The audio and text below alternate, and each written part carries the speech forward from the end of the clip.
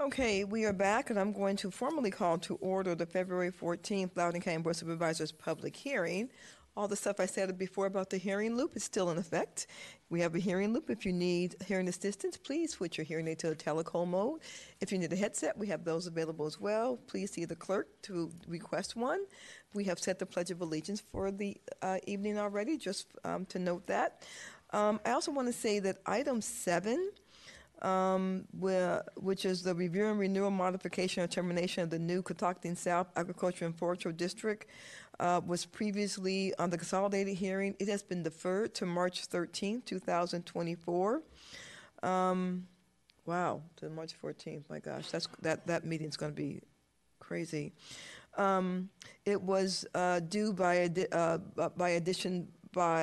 it was due because of an additional by right withdrawal was received on February 2nd, and staff will not be providing a presentation. However, if there is anyone here who'd like to speak on item 7, please let me know that right now, and when we get there, I'll make sure that happens. Otherwise, I'm going to consider item 7 to be withdrawn. I'll also check to see if there's anybody on the WebEx who'd like to speak on item 7. No? Okay. If you are here to speak on any item before this board, you may sign up to speak on matters that have been advertised for the public hearing.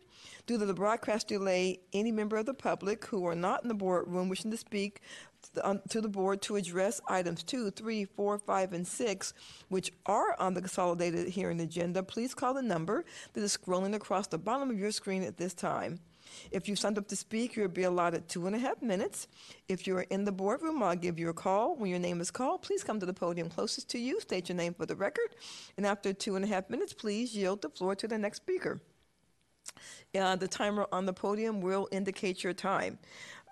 If you're providing comments via phone, I'm going to ask you to use your own stopwatch to time yourself, because I don't like stopping people in the middle of their comments because it throws you off. And so I'll stop you when the 2.5 minutes is up, but I won't stop you before. When I take public input for items, I'll ask if there's anybody in the room, and when I ask for anybody on WebEx, I will go to Lisa, is it Kenneth? Because she's the moderator this evening. Lisa, can you hear me? Yes, I can. How are you? Very well, thank you. Very good. Okay. The board will hear the following items as a consolidated hearing. As a reminder, these items are being consolidated because there are no outstanding issues. Staff has recommended approval. The applicant has waived their presentation, and no public speakers have registered in advance to speak. Item 2, the second substantial amendment to the 5-year 2021 to 2025 Consolidated Plan and FY24 Annual Action Plan. That's a county-wide motion. I will be making that motion. Item 3, the general ground lease option and ground lease between the Loudoun County and Old Arcola Elementary School. That is in the Dulles District. Item 4, the review and renewal modification and termination of the new Belmont Ag and Forestry District. That is in the Catoctin and Little River District. Item 5, renewal and modification and termination of the new Ebenezer Agriculture and Forestry District, also in the Catoctin and Little River District. And item 6, review and modification and termination of the new Catoctin North Agriculture and Forestry District. That is in the Catoctin District. Where's the Catoctin District Supervisor? Okay, I guess we'll be back. Okay. All right. Are there any members of the public wishing to speak to the board on any items on the consolidated agenda?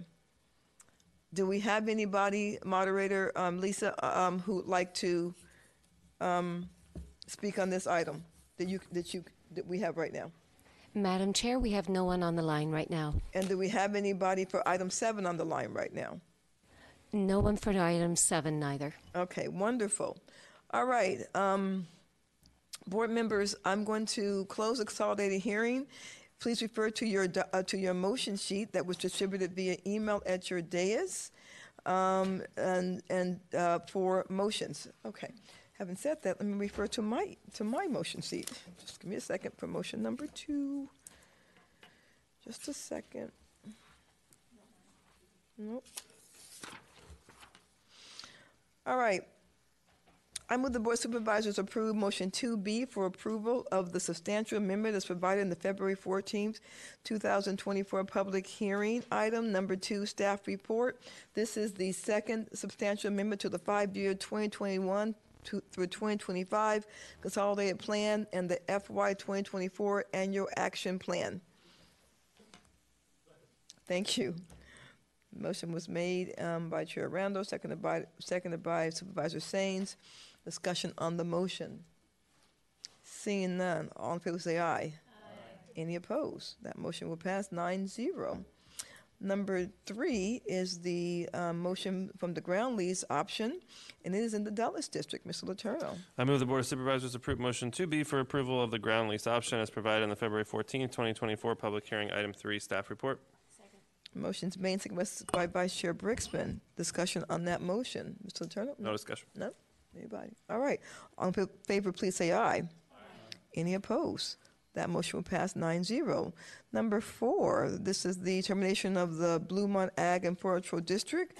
It is the Catoctin and Little River District. Mr. Crony, would you like to make a motion? Here you go. I move. You want to turn your light on? Yeah. Okay. Okay, I move that the Board of Supervisors approve motion 2B for renewal of the AFD as provided in the February 14th, 2024 public hearing. Item number 4, staff report. Motion is made, seconded by Supervisor Kirschner. Discussion on that motion. Seeing none, all in favor, please say aye. Aye. Any opposed? That motion will pass 9-0. Number 5, same thing for the Ebenezer and Forestry Agricultural District. Mr. Kirschner, would you like to make a motion? Certainly. I move that the Board of Supervisors approve motion 2B for renewal of the ADF as provided in the February 14th, 2024 public hearing. Item number 5, staff report. Seconded by the Little River District Supervisor, since it's in their district. So that's seconded by Mr. Crony. Discussion on that motion. Seeing none, all in favor say aye. Aye. Any opposed? That motion will pass 9-0. Number 6 is in the Catoctin District. And it's the same thing for the Catoctin North Agriculture and Forestry District. Mr. Kirschner. Thank you, Madam Chair. I move that the Board of Supervisors approve motion 2B for renewal of the ADF, or AFD, as provided in the February 14th, 2024 public hearing. Item number 6, staff report. I'm happy to second that motion. Discussion on that motion. Seeing none, all in favor, please say aye. Aye. Any opposed? That motion passed 9-0. And then the last one is the Catoctin South Ag District. It wasn't removed, I'm sorry. That was removed until the next time. So that is our consolidated agenda. Thank you, Ms. Brixman. Okay. Number 7 was deferred. Yeah, so you're good. You're fine. Okay.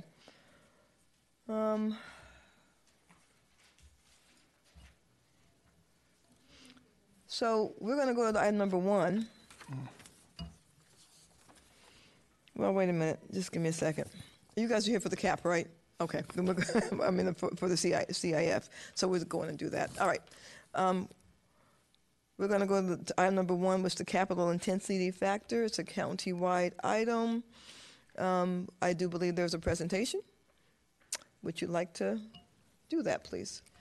Good evening, Board. I'm Megan Burke with the Office of Management and Budget to present the 2023 capital intensity factors. With me at the table are Nikki Spate, the Assistant Director, and Beth Hilkemeyer, who's an analyst in the Office of Management and Budget, and she will be giving the presentation this evening.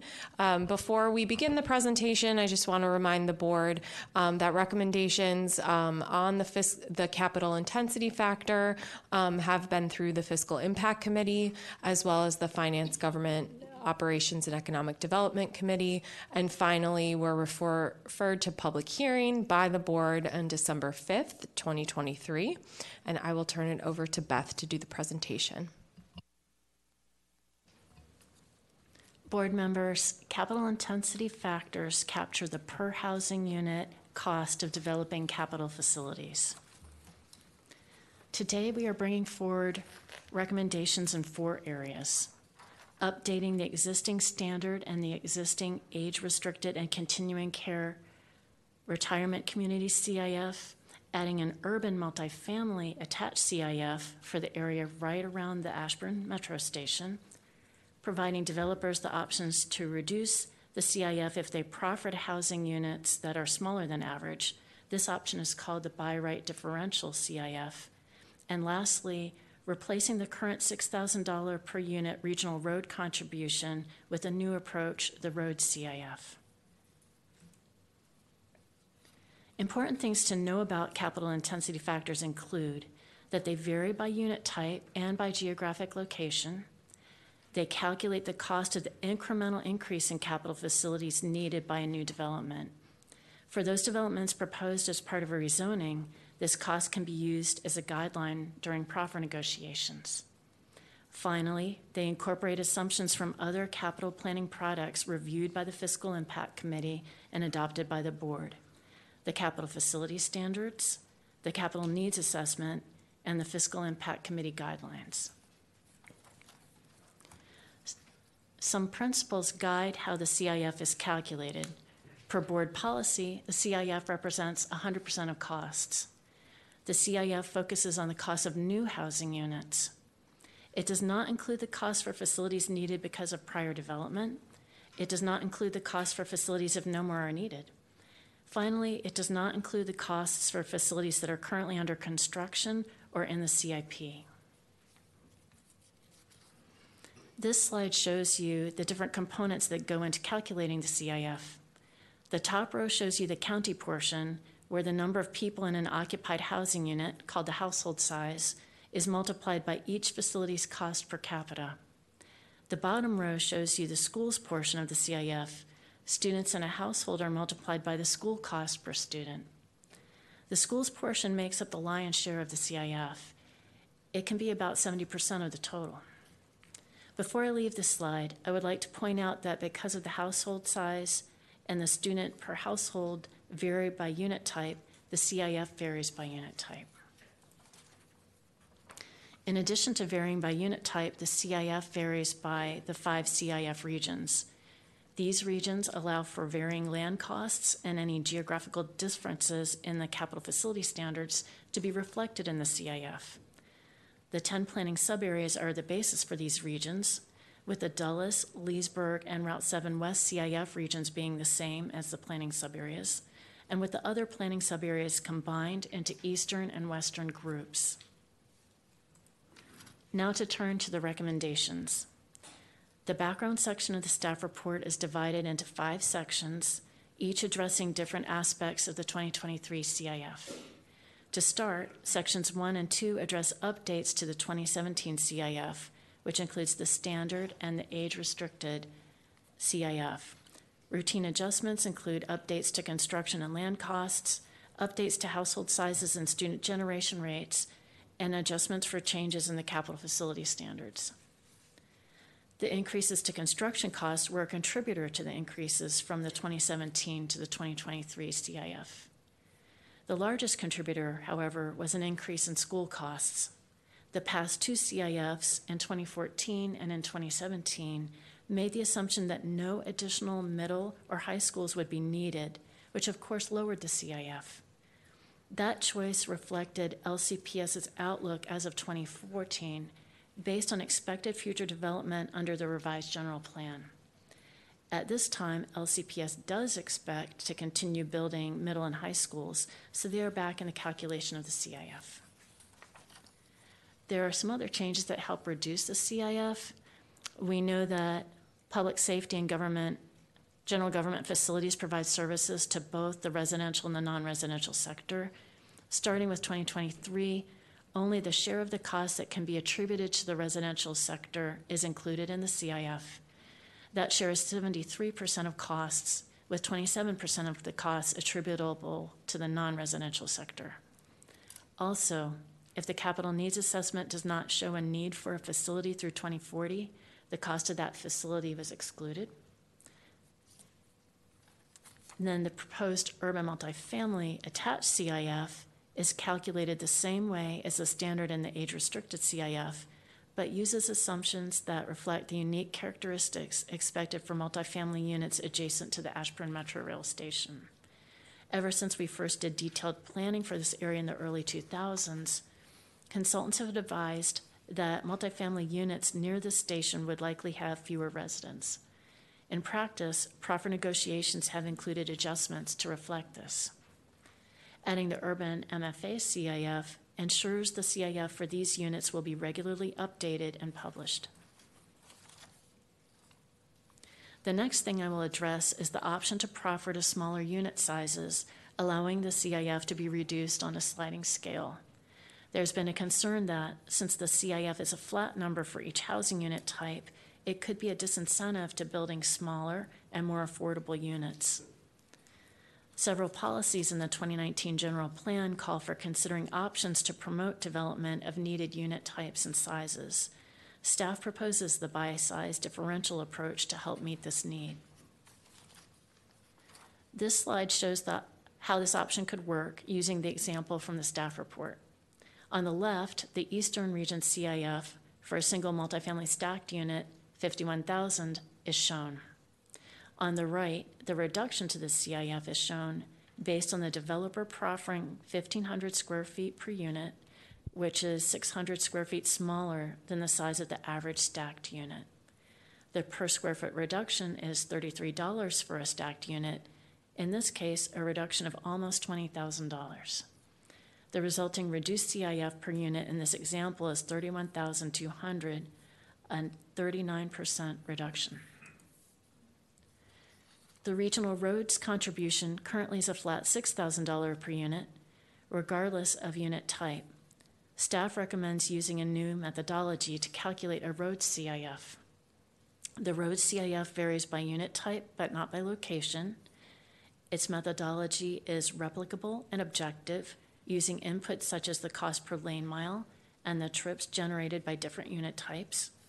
Using this methodology, the road CIF for each unit type is less than the $6,000 regional roads contribution.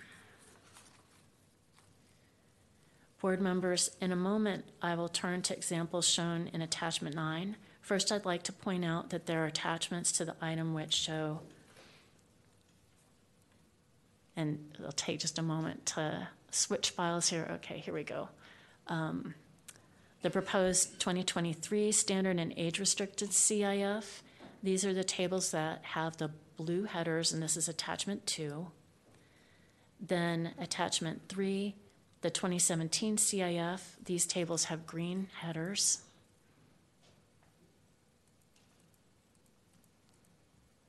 There they go. And then the difference between the two, Attachment 4, these tables have purple headers. This is in the package, not the presentation. That's right. Okay. These are Okay. those three, and then we're going to go to Attachment 9 Okay. in All right. the Just to packet. make sure. Okay.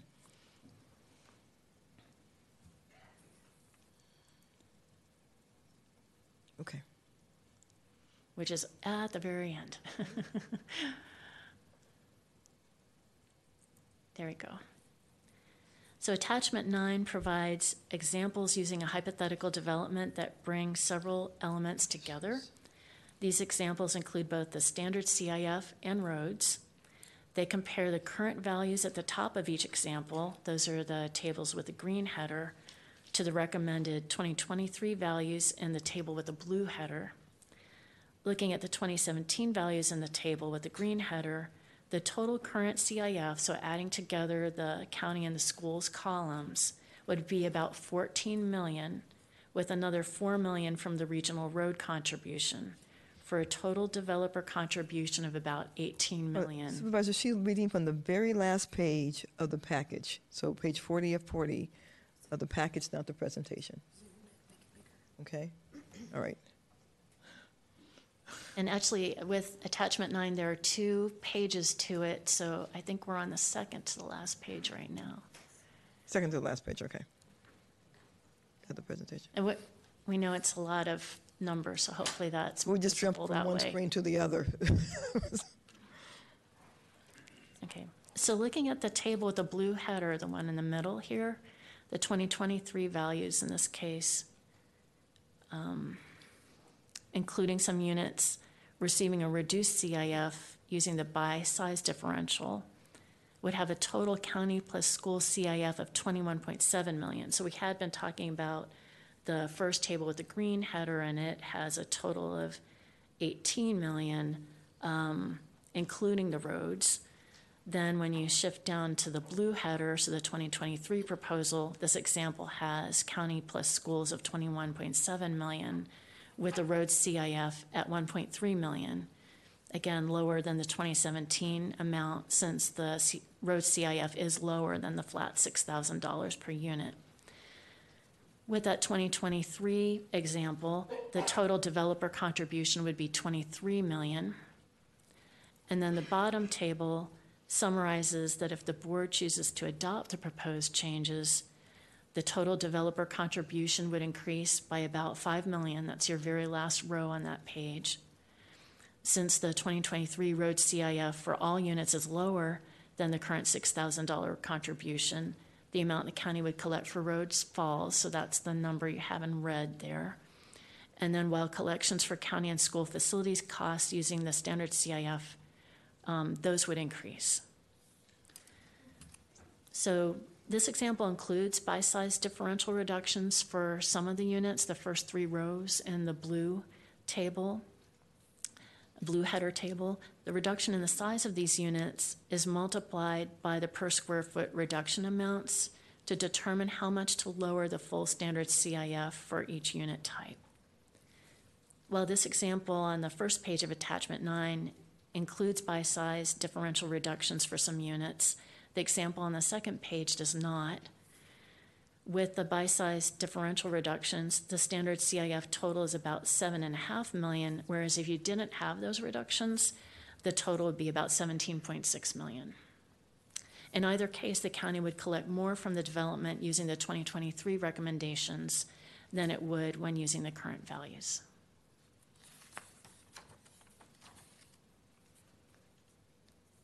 And then the final slide of the presentation provides staff's recommendation.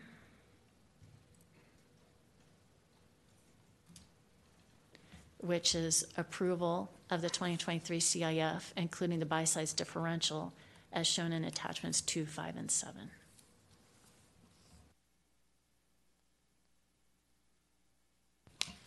That concludes our presentation, and we're happy to take any questions. Supervisors, the CIF is a huge thing, and so I'm going to do a round of questions before we go to the motion. And what I will do is I will make the motion in the package. I do realize that there is a lot of other motions on the dais on the CIF. I get that, but I think probably the easiest thing to do is start with the package motion and then expand or change or do whatever we do from there. And so I'll start with the package motion. But first, let's do a round of questions before we make a motion at all. Mr. Letourneau, I see your light. So essentially, one of the big differences is from 2014 to now. Back then, we were assuming no middle or high schools. Now we're assuming that we are building middle and high schools. That's correct. And we did, in fact, have to build middle schools and high schools since 2014. I've been to some of those openings, as have my colleagues. So in reality, this number was probably artificially low for that period of time because it wasn't included, right? Right, and when I say that the schools didn't anticipate building middle or high schools, that doesn't mean they didn't anticipate the initial ones that would be in the CIP or which were under construction, but beyond that period. Okay, I see. On the road number, we had a lot of debate about the road number. I think we deferred it for a while. We sent it to Finance Committee. As I recall, it was set to level of service D because that's what's in the comprehensive countywide transportation plan, right? I remember not liking that, but I was told we would have to amend the CTP essentially if we wanted to peg that to a different standard, which wasn't something we could do at the time, right? It is based on level service D. That's the standard we plan the road network to, with the by right versus the additional impacts for rezoned developments. But the bulk of the roadways are planned at that level service D. So if we wanted to change that at a macro level, If you wanted to change the level of service policies in the CTP, yes, that would You'd have require. to go to the CTP. You do a to do that. CPAM. Yeah. Otherwise, and then we had some debate at the time about which roads were actually included in the comparator list. I had pushed for North Star Boulevard to be included, and then there were reasons why staff came back and said they couldn't be, right? Yes. What were those? Do you remember? It was just basically the right-of-way costs of that were not typical of a road project. I mean, they were far out of line from all of the other ones. So that was the primary reason it did not get included. That may not be the case in the future, but I think we came to the conclusion that for the next round of this update, we should have a conversation around this, but we'd have to essentially blow up the whole formula now to adopt something different. I think going forward, this is proposed to be looked at periodically. Right. We I would mean, bring we would different come back. new roads in once those roads and those costs are finalized. We could factor That was those the in. other issue. Those roads were not, we didn't close those projects out, so we can't factor them in. That's correct. Okay, thank you. Yeah, yeah. Mr. Turner. Thank you, Madam Chair. Just to clarify, Mr. Rosarek, the level of service D is not just in our CTP. That's derived, I think there is a national or an international standard document that says this is how you plan for roads, and that uses a level of service D, correct? That's correct. It's basically where your free flow travel starts to break down and people begin to notice, noticeable congestion and delay or density of vehicles. So it's the industry standard. It's an accepted standard, yes. Okay. I'm going to ask kind of a ringer question because I know the answer. Ms. Burke, how long did we debate the formula for regional transportation? It was a lengthy discussion with the Fiscal Impact Committee as well as with the Finance Committee. And there are 4 developers on the Fiscal Impact Committee, correct? I believe that's accurate. I think it's 4. Yeah. Okay, that will come up later in the discussion, and I won't belabor it here. But I do want to indicate a whole lot of really smart people have been working on this for a really, really long time. So, thank you, Madam Chair. Thank you. Mr. Croney?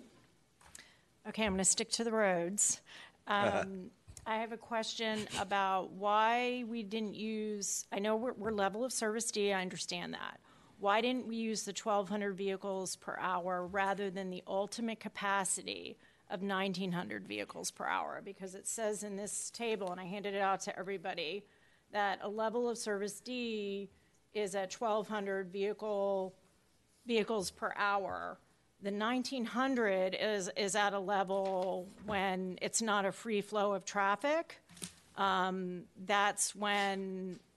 That's at maximum capacity, and most roads are not expected to operate at full capacity. So why was the 1,900 number used instead of the 1,200 number in the formula? The 1,900 is the theoretical capacity of the road, and the one thing I would say at the Fiscal Impact Committee that was debated for quite some time is how do you differentiate between the by right and the additional capacity that is used up by additional density from rezoning. So you're looking at that space between the 1,200 and the 1,900 as your incremental increase that the CIF is proposing to. But you could use the 1,200 figure and still be at a level of service D. The 1,200 is that's D and A, B, C, and D. That's what the network's plan to. That's the level of service D. Yes. Okay, so that's the 1,200. Okay. That's question number 1. Question number 2 is why we didn't use interchanges that were completed in our segment of 8 that you guys used as a comparator. For instance, the George Washington Boulevard extension and Route 7, which was completed in the fall of 23. I agree with Supervisor Letourneau looking at North Star Boulevard. Potentially replacing that Claiborne Parkway with Route 7 and Battlefield Parkway interchange to calculate the cost per lane mile. So we were trying to come up with a high-level lane mile, a typical lane mile of roadway and what it would cost. And we looked at a variety of different roadway projects and just trying to compare apples to apples. Well, my recommendation would be to use ones in the 2020 2020 onward, not use 2018 and 2019. Sure. Because, When- the costs have gone up. Absolutely. And I just say that to Ms. Burke's point, the amount of time, it's been quite some time since we've begun working on this. And so I think, again, if these are going to be revisited in the future, we have that opportunity to look at different newer projects and potentially different types of projects. Okay, thank you. Ms. Burke, do you want to add something? I would also just add that understanding the observation that some of the projects are older, we adjusted all of the costs to $2022. So we are looking at all of the in today's costs, if you will. That's good to know. That's good to know. Mr. Kirschner? Thank you, Madam Chair. I just have one real quick question about the slideshow, make sure I understood it, and then kind of an outside-the-box question. On slide number 11, where you use the differential for size and under the new methodology, I'm assuming that left-hand column, which says one multi-stack, is the current methodology that's been used, or is it just that would be how this would come out under the current methodology? Is that correct? With the updated calculated CIF. Yes, Yeah. of course. Okay, so so here's I guess I just more of a statement than anything, and a little bit of a question. What strikes me in this incredible increase, it's going to obviously create, we talk about the developers paying that, and that's fine, but we know ultimately a large portion of that is going to be handed off to the purchaser. And we just had a conversation, and Madam Chair brought it up about, the need for housing and whatnot options. Has there, because I don't know what that breaks down to, but you talked about a $5 million difference in the one chart at the end. Was there any discussion in FIC, and I know this is not really their calling, that's why I call this outside the box, or has there been any discussions in the committees as to the real true impact this is going to have on the costs and the purchase of houses?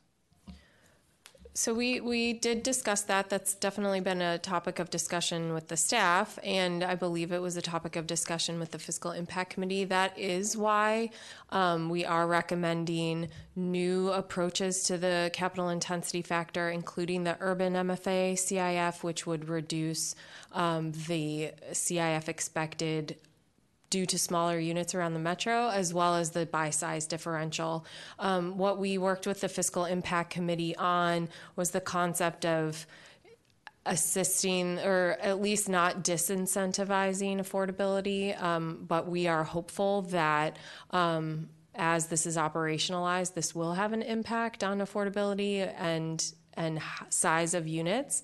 I understand there's some stakeholder groups that aren't fully convinced of that, but I think this is an important step to achieve guidance that we got as part of the 2019 general plan, and I would imagine this would be continued discussion at the Fiscal Impact Committee. Are there plans with FIC to go back and maybe not necessarily review all of this, but to help clean up and improve the formula and come back to the board with additional improvements? The intention of FIC is to revisit the capital facility standards and capital intensity factor every 2 to 4 years to support a re-update of the capital needs assessment every 4 years. So yes, we'll be starting this process all up again in April. Thank you. Yeah.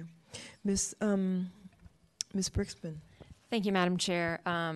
That line of questioning answered my question about when we will do this again. I really appreciate the incentivizing smaller units.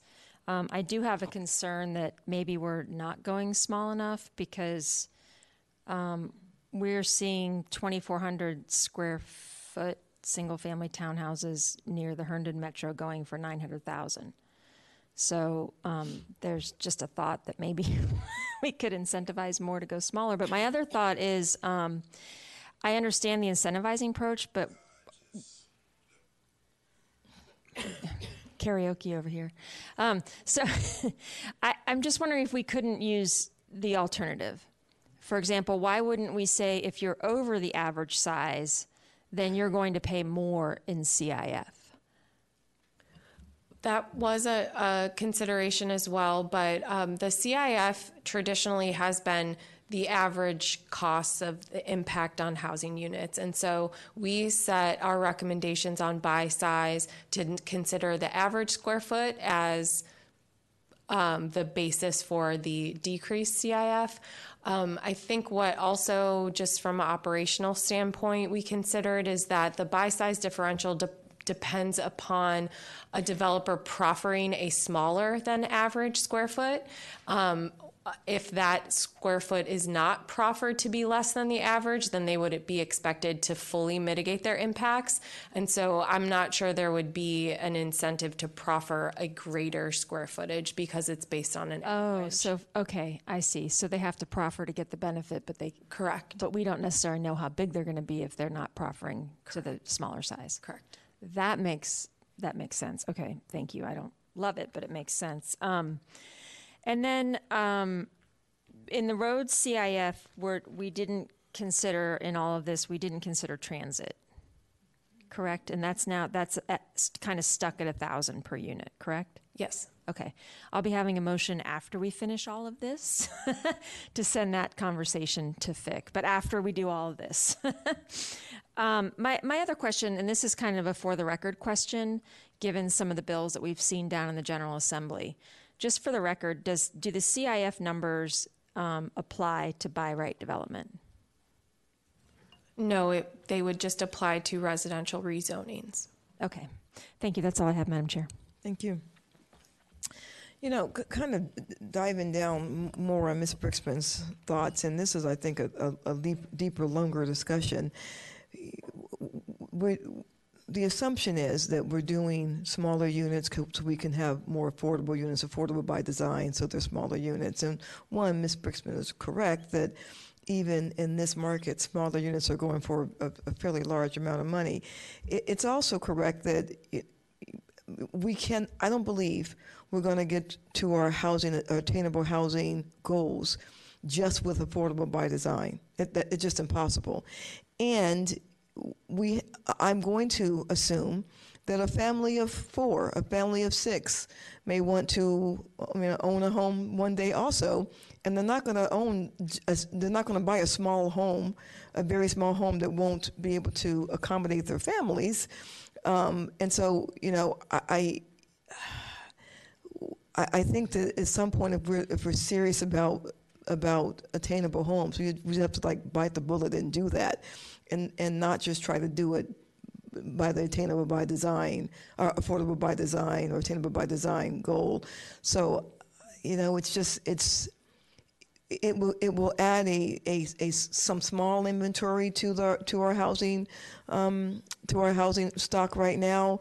And you know, listen, I love for my son who finished college and moved to Atlanta and broke my heart to come back and live in Loudoun County. But when he one day gives me grandchildren, a long time from now, he's not going to be living in that house anymore, right? And so we have to figure out some other things to do if we're really serious about housing. When's the last time we've done this whole exercise? Because, you know,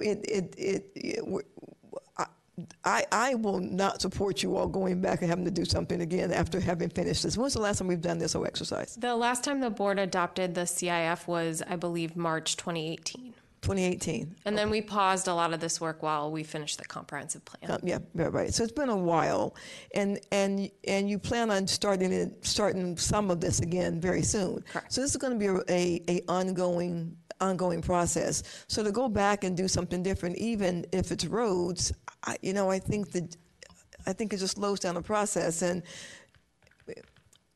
truthfully, we can go back again, you know, because the roads was what we used 2022 numbers, right?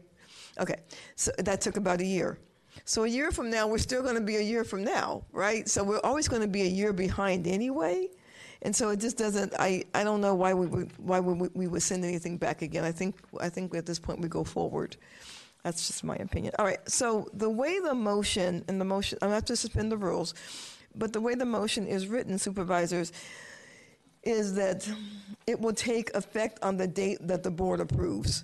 Right, that this will take. That's how the motion is. So then we'll make the motion, and then we will decide the date that the board. Yes. There is a supplemental motion. Oh, I'm sorry. I'm sorry. That's right. I'm reading the main motion. Darn it. Yeah, there is. Yeah. Which actually has a date on it of July. Chair Randall. Yes. Public hearing. Oh, darn. Okay, I'll get there. Why did you guys choose that date? the July 1st date? We had some feedback from stakeholders that would be a helpful implementation date rather than immediate. I'm sorry? Rather than immediately effective, the industry had requested a later implementation date. Supervisors, if you give me 15 more seconds. Who is the industry? Developers. Okay. Okay. All right. Yeah. All right. Point of clarification, Madam Chair. Yes. The main motion in the supplemental does not mention a date. If we suspend the rules and decide to act tonight, then the date rolls into the motion if we suspend the rules. That's where my amendment comes in. So after we get to after the public hearing part, the main motion in the supplemental, as I'm reading it, does have a date. No, I'm in the supplemental, I'm reading the revised draft motion, and it just refers to March 13th for action. Or you can suspend the rules. Are you in the supplemental, sir? Alternatively, Yeah, because it's only a rule suspension. I know, but if you read it, okay, I'll get there in just a second, okay? Because maybe I'm looking at the supplemental. What's he talking about? Yeah, but we're going to. Oh, no, we're not going to. Oh, I see what he's saying. I see what he's saying. Okay. Cannot Yeah. suspend Okay. the It's time for them to suspend the rules. Okay. Does anyone have any questions? Does anybody in the audience like to speak on the CIF? I know because we have fascinated everybody so much up here, haven't we? Anybody want to speak on this? Okay.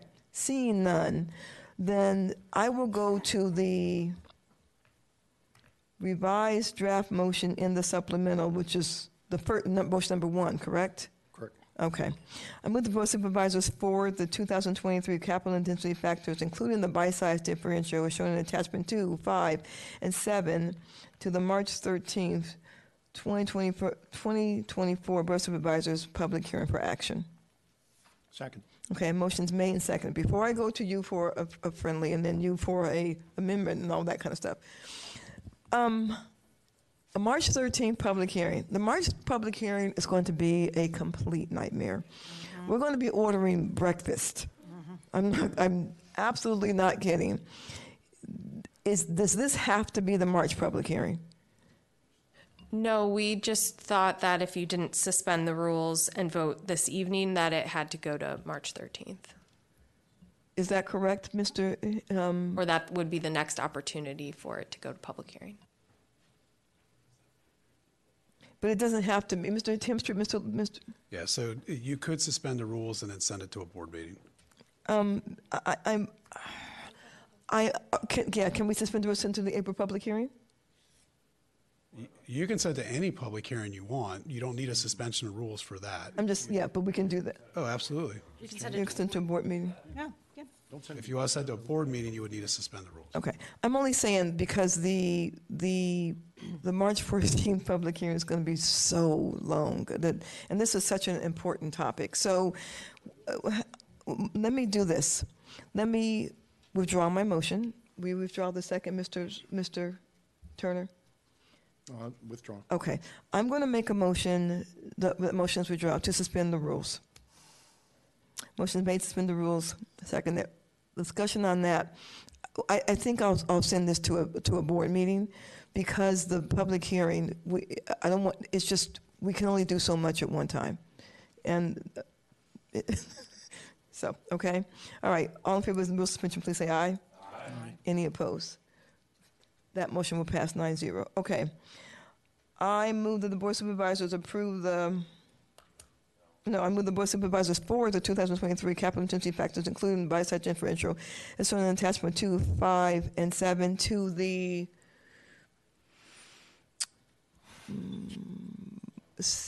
second, I don't know what, the March, is it April? To the, no, because this would be after what's the second meeting in March? I'm sorry? The March 19th public hearing. I'm sorry, the March 19th business meeting.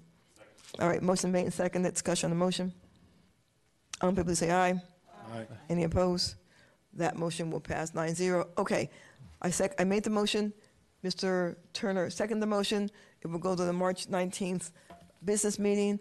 Is there a friendly amendment or an amendment at all on the motion. Madam Chair, I'd like to propose a friendly. No, but, oh crap. I did. We did. We did. Madam Chair, I know, but go on. friendly still applies. Tell me what your friendly is. I move that the Board of Supervisors set the 2023 capital intensity factors to take effect on August 1st, 2024, for any legislative applications. Yeah, no, that so have this just sent it to the meeting. It didn't, that's fine, because this just sent it to the meeting. This didn't do anything else. That's your friendly. I'm sorry, will you read it one more time, please?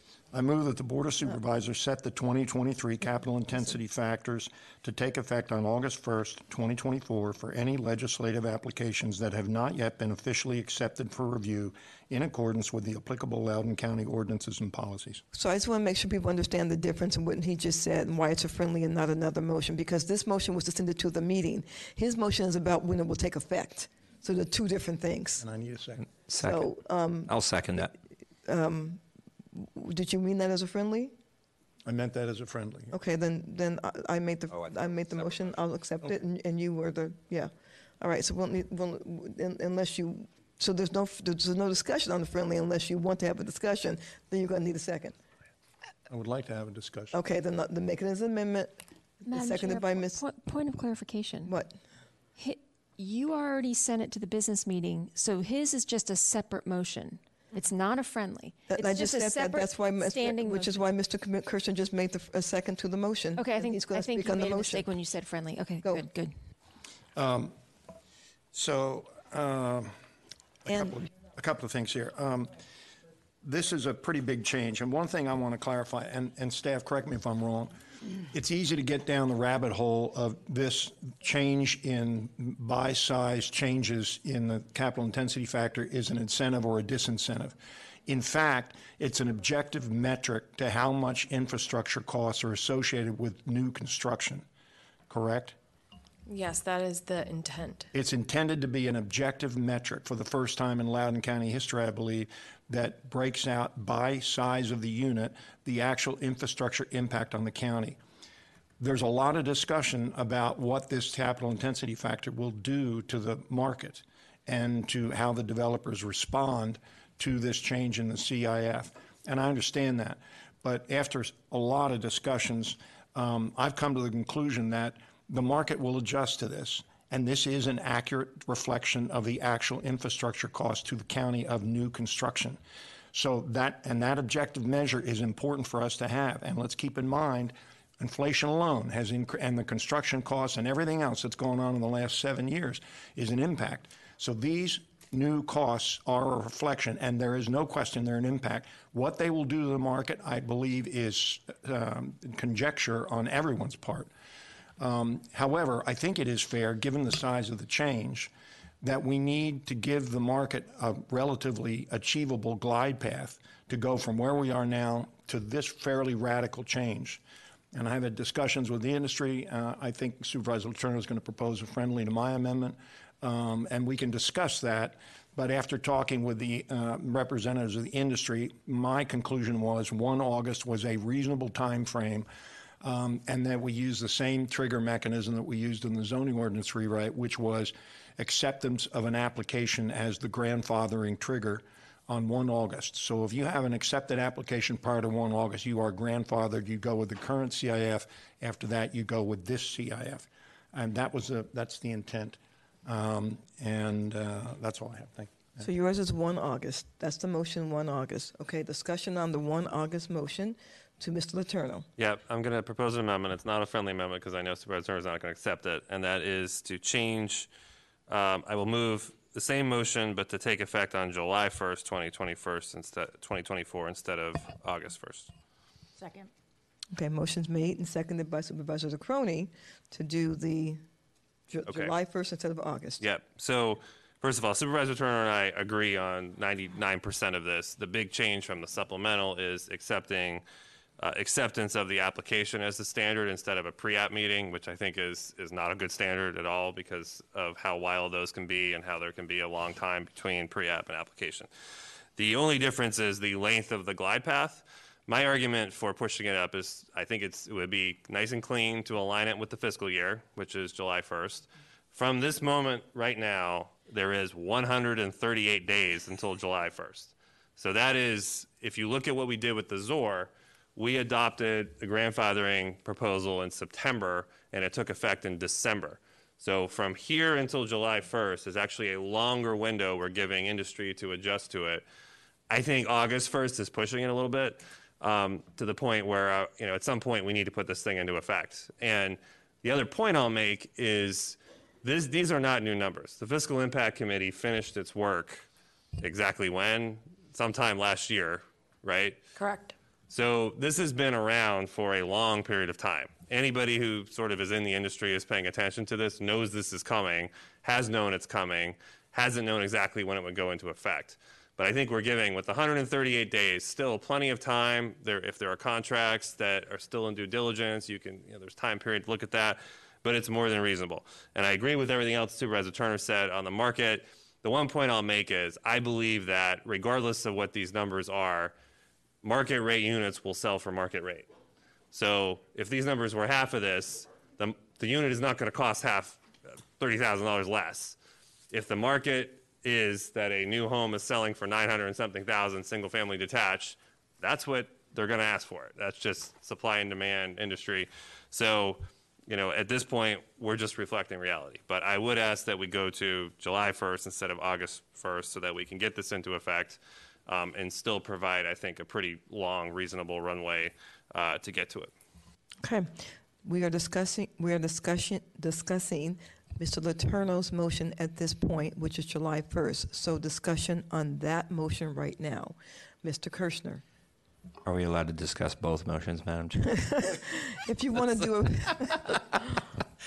a pro and con, then that's fine. The reason I seconded Supervisor Turner's motion, because I do think a longer glide path is probably more valuable to the industry. I don't understand this argument about aligning it with the fiscal, cleanly aligning it with our fiscal year, because that really doesn't matter as far as this is concerned. This is a completely separate issue.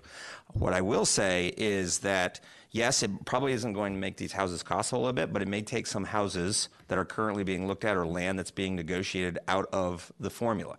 And what will happen is if they don't have long enough glide path, whoever the developer is that perhaps is working on negotiations on a piece of land or whatnot, and this jacks the price up, one of two things are going to happen. One, the deal will get pulled out, or two, the land will become less valuable to the landholder.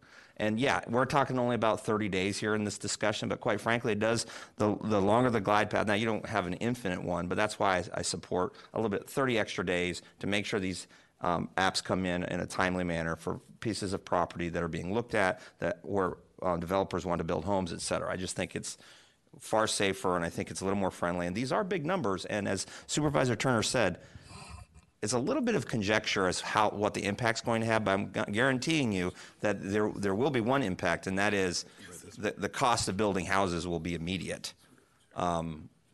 And how that formula all works out in terms of who pays for it at the end, whether it's the end user or whether it's the landholder, et cetera, it's going to have an impact. So I think the more generous we can be in terms of that glide path, I think the wiser. Okay. Mr. Sains? Thank you, Madam Chair, and forgive me if this question was asked to staff already in my absence real quickly. Which motion, Supervisor Turner, Supervisor Letourneau, with the dates, mirrors the closest to the ZOR regarding the date, the time frame to kick in after approval? I believe I don't know the answer to that question specifically, but I believe Supervisor Letourneau mentioned it was smaller. I think that's a hard question for staff. Can I, Mr. Turner, if I can take a shot at this?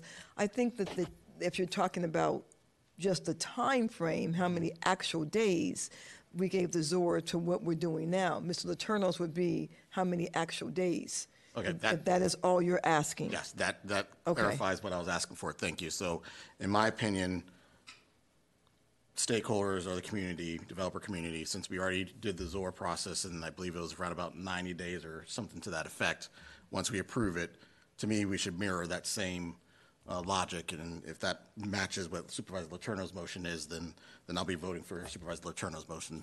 Matches. Thank you, Mr. Zanes. Matches. Thank you. Mr. Croney. Mine is about separating. Oh, well, then turn your light off. Mr. Turner. Thank you, Madam Chair. I just want to pass on, in the discussion I had with a representative from the development community earlier today, he provided anecdotally a circumstance where a developer has said that if this got approved and implemented in March, it would cost that developer $8 million because it would blow up their pro forma. Now, that, I think, is the outlier example. So if we extend to 1 July, we extend to 1 August, I don't think it's going to make that much difference. But it sensitized me to the unintended consequences of a change of this magnitude. And so to Supervisor Kirshner's point, I want to give a reasonable glide path. And in the discussions, several discussions I had with that representative today, we finally said, let's split the difference. 1 August is a reasonable glide path. We can probably live with that. He was speaking for himself, not for anybody else. But that was really my intent with the 1 August. I certainly think 1 July is another date, and it's 30 days, and does it make that big difference? I appreciate Supervisor Letourneau's argument, but mine was, this is a big change, and I want to give as much time as we can comfortably do that without pushing it in beyond the extreme. So that's the case I make for going a little bit beyond the ZOR criteria. Thank you. Ms. Brixman. Thank you, Madam Chair. I'm fine with Supervisor Letourneau's date. I will support the motion. I just wanted to ask a clarifying question. This is similar to what we did with the ZOR in that only applications that have been accepted by the county by that date will be the ones that can be under the old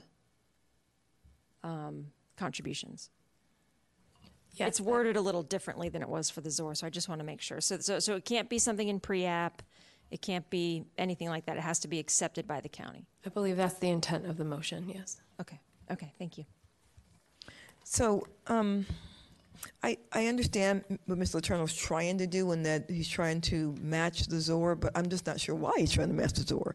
They're completely different issues, to be honest. And so I think that the other arguments of do they need more of a glide path, why they might, why they might not, makes much more sense to me than we're trying to match. Because the ZOR was, we worked hard to get that number for that purpose.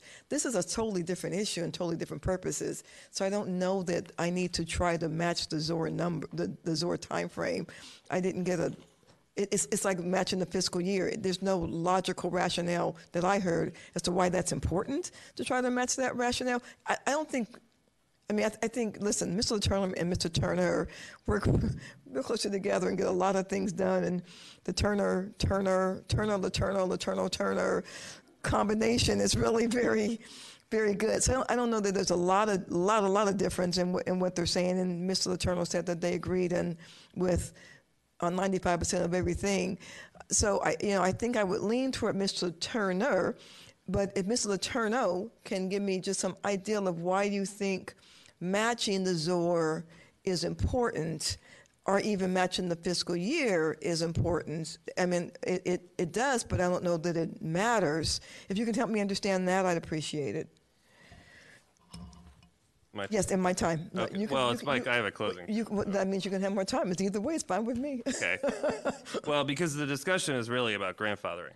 So we are taking, whether it is the amount of money or whether it is regulation of the zoning ordinance, it is still a grandfathering discussion. So to me, we've already established a precedent of how we're going to grandfather, and so we should stick with that precedent. Claim my time and say, I've said this about 1,000 times. Doing something one time, I don't know that it establishes a precedent. It's one time for a reason. I think doing something twice, 3 times, 4 times establishes a precedent. And I don't know that you just talked me out of supporting you, because I don't know that I really wasn't. I honestly wasn't. Honestly wasn't, because I don't know that I want to establish a precedent for grandfathering, because I want to be able to have the flexibility to grandfather how I think I should, depending on the issue, and not stick to a kind of an arbitrary date just because that's a precedent that we set. So I really honestly wasn't there, but you helped me get there. Well, it's still the closing. You helped me get there, and you do have a closing, yeah. but I think I'm there. But I mean, but listen, it's 30 days, and I think both of you are making good points, and everyone's worked real hard on this. In my last 16 seconds, I will say thank you, Mr. Turner, for chairing the FIT committee, and thank you to staff for such good work on this item that took a long time and was based in facts and figures and stats and data, and you all did a really good job. So I do appreciate you. Thank you very much. Mr. Attorney, would you like to have a closing? Yeah, so the other piece of this is we are costing ourselves money by waiting because we are not charging what it is actually costing us for the cost of development. We've established that currently these numbers are very low that we've been calculating. And so what the purpose of the recalculation is to accurately reflect the actual cost of development. So the longer we wait, the more applications come in that will be below the actual cost of development, and it will cost taxpayers dollars. Okay. The purpose of a proffer system is to help offset that cost. I'm not sitting up here making an anti-development argument by any means, but the reality is there is a cost associated with developments. And so I believe we should try to be implementing this as soon as we can to save the rest of the county money on the cost of new development while still providing a fair glide path. The glide path, as I said, is 138 days. But in reality, this number was set literally last fall, if not earlier than that. So everybody in industry has known for months that these are the numbers and that's what's coming. And I'm sorry, if you haven't factored that into your land calculation, I'm still giving you 4 months to do that. So I think that's fair. I think it's a balance. I don't want to go much further than that because I think there will be something of a gold rush here to come in and get applications filed under the new numbers. But, let's just get on with it at some point. And, we could make an argument for any date. But I think July 1st, looking at, what we've done in the past and the debate we had on the ZOR and all that, it makes the most sense. Okay, thank you. Thank you very much. The motion was made by Supervisor Letourneau and seconded by Supervisor Crony, I do believe, to go to the July 1st date. All in favor, please say aye. Aye. Oppose? No. So that will pass 6-3. Supervisor Turner, Kirshner, and Randall voting no. That will pass. So that's the date. We have a date. Yay. Jazz hands for the date. Whatever that date is, we got a date. Yay. I will now go to Supervisor Crony for another motion. Okay. My motion is to separate the road CIF. Madam Chair, point of order. Yes, sir. We still need to vote. The date was changed to 1 July, but my amendment to the main motion is still in play, and we have to vote. Which was? Oh, yeah. To establish. Yeah, it was. Okay, that, yeah. Will you, and that was seconded by who? Is that the blue one? It's the blue one. It was. And then who was that seconded by, Mr. Turner, do you remember? Yeah, I thought it was Supervisor Kirshner, wasn't it? I seconded his original. Yeah, okay. So would you please just restate that motion Sure. for the purpose? I'm going to state it as amended, just amended. Yeah. I move that the Board of Supervisors set the 2023 capital intensity factors to take effect on July 1st, 2024, for any legislative applications that have not yet been officially accepted for review in accordance with the applicable Loudoun County ordinances and policies. Okay, and that was just for the reading. Mr. Kirshner, you still, okay. All right, discussion on that, please no. No discussion. All in favor, please say aye. Aye. Any opposed? Okay, thank you. Mr. Crony, you want to do what? Separate the road CIF. You want to separate the road CIF. Can you make a motion, please? Yes, okay. I move that the Board of Supervisors forward the roads capital intensity factor as shown in Attachment 7 to the Finance, Government, Operations, and Economic Development Committee to further discuss the road CIF data inputs and methodology to be adopted before July 1, 2024. Motion's made, second by Supervisor Glass. Would you like to do an opening on your motion, Mr. Crony? Okay, so I do not support reducing the road CIF amount for the following reasons. Road construction costs have increased, and we heard from Mr. Hemstreet just an hour or two ago. He said transportation costs have increased our capital budget. Right-of-way and lane costs have increased. And our CTP prioritizes connectivity, access, and a modern multimodal network that costs more to complete. VDOT is also encouraging innovative intersections and interchange designs to improve safety and efficiency on our roadways, and these alternatives cost more. Decreasing the road CIF increases the cost burden to the taxpayers for improvements that are needed to support the additional vehicle trips. My motion is to not change the formula, but to consider the inputs. And one input would be the level of service D. I think it should be the 1,200 vehicles per hour. And then also the cost per lane mile calculation to include other roadways, more recent roadways, like replace the Claiborne Parkway with Route 7 and Battlefield Parkway, interchange, North Star Boulevard, look into that again, replace the Route 606 segment, which was in 2018, to the George Washington Boulevard extension and Route 7 overpass, finished in the fall of 2023. And then I want to just say that we have a large list of needed road improvements, and we should be increasing the road CIS from 2014, not decreasing it. And I hope my colleagues will support my motion to send the road CIF to the Finance Committee to consider the two new data inputs. Again, I'm not changing the formula, because I know you spent 2 years doing the formula. All I'm changing is two data inputs that I think will reflect more the cost of roads. And I want to thank Supervisor Letourneau for talking about the actual costs, how they've increased, and road projects have increased too. You know, it's not just development, it's also the road projects. You know, we've got bike and pedestrian facilities that go with road construction. So our costs have increased probably 5 to 10% every single year. So I hope everybody will support my motion. Thank you. Oh my God, I'm so super happy you're up here with us. I'm not supporting your motion, but I'm really super happy you're up here with us. She did ask. She said I asked nicely. You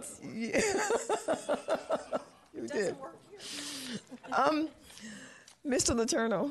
Oh, I get to lead off. But she's so nice. So I'm with her. I'm with Supervisor Caproni in spirit, but not with my vote. And this is why. Because to me, it's just a timing issue related to when this process happened. So, in fairness to the development industry, this issue's been hanging out there a long time. This was actually in front of the board for approval last year, in which case we wouldn't have even had those inputs to discuss because those road projects were still underway. And actually, from a technical standpoint, I'm not even sure that we've actually closed North Star first segment on either. So I don't think that could even be included right now because it's still not technically closed. It's still an open project. So it has to be a project that's been closed and we have a final number on. We would have already adopted it. We didn't because we all had concerns about it, which is why I said I agree with her in spirit. We went through it frontwards and backwards, and it just seemed like we need to make some more fundamental changes to how we look at this.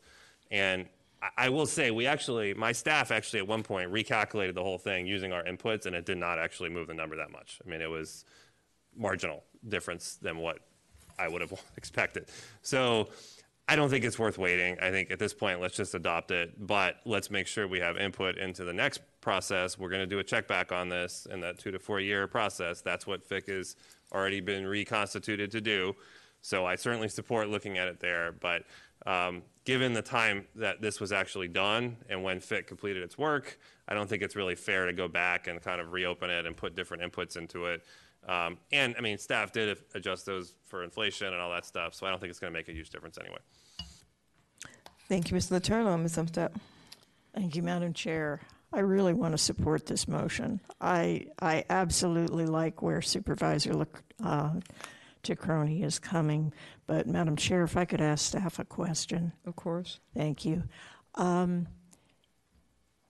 Would you all be able to work if Supervisor Caproni's motion passed tonight, and I'm not sure it will, but if it did, would you all be able to work in the time frame given by July 1st to accomplish what the supervisor is asking? I believe if the board would direct us, we would attempt to do that in that time frame. Attempt doesn't sound I great. think that we fully haven't, we don't have a full understanding of how we might be able to incorporate the 1,200 versus 1,900 capacity. The cost of road projects is in our financial system, and we can access that information. I think it's the capacity aspect of the request that I don't know how to fully respond to right now. All right, okay. Dan? I would just add that we would need to go back and understand that a little bit more than just hearing it tonight, honestly, for the first time. But it would take some time to do that. But we would, if that's the board's direction, we will certainly make that happen. All right, thank you very much. So before I go to Ms. Brixman, because I don't want your motion to fail. Do you want to keep the motion? You want to withdraw the motion? You want to keep the motion? You can. Yeah. Okay, Ms. Brixman.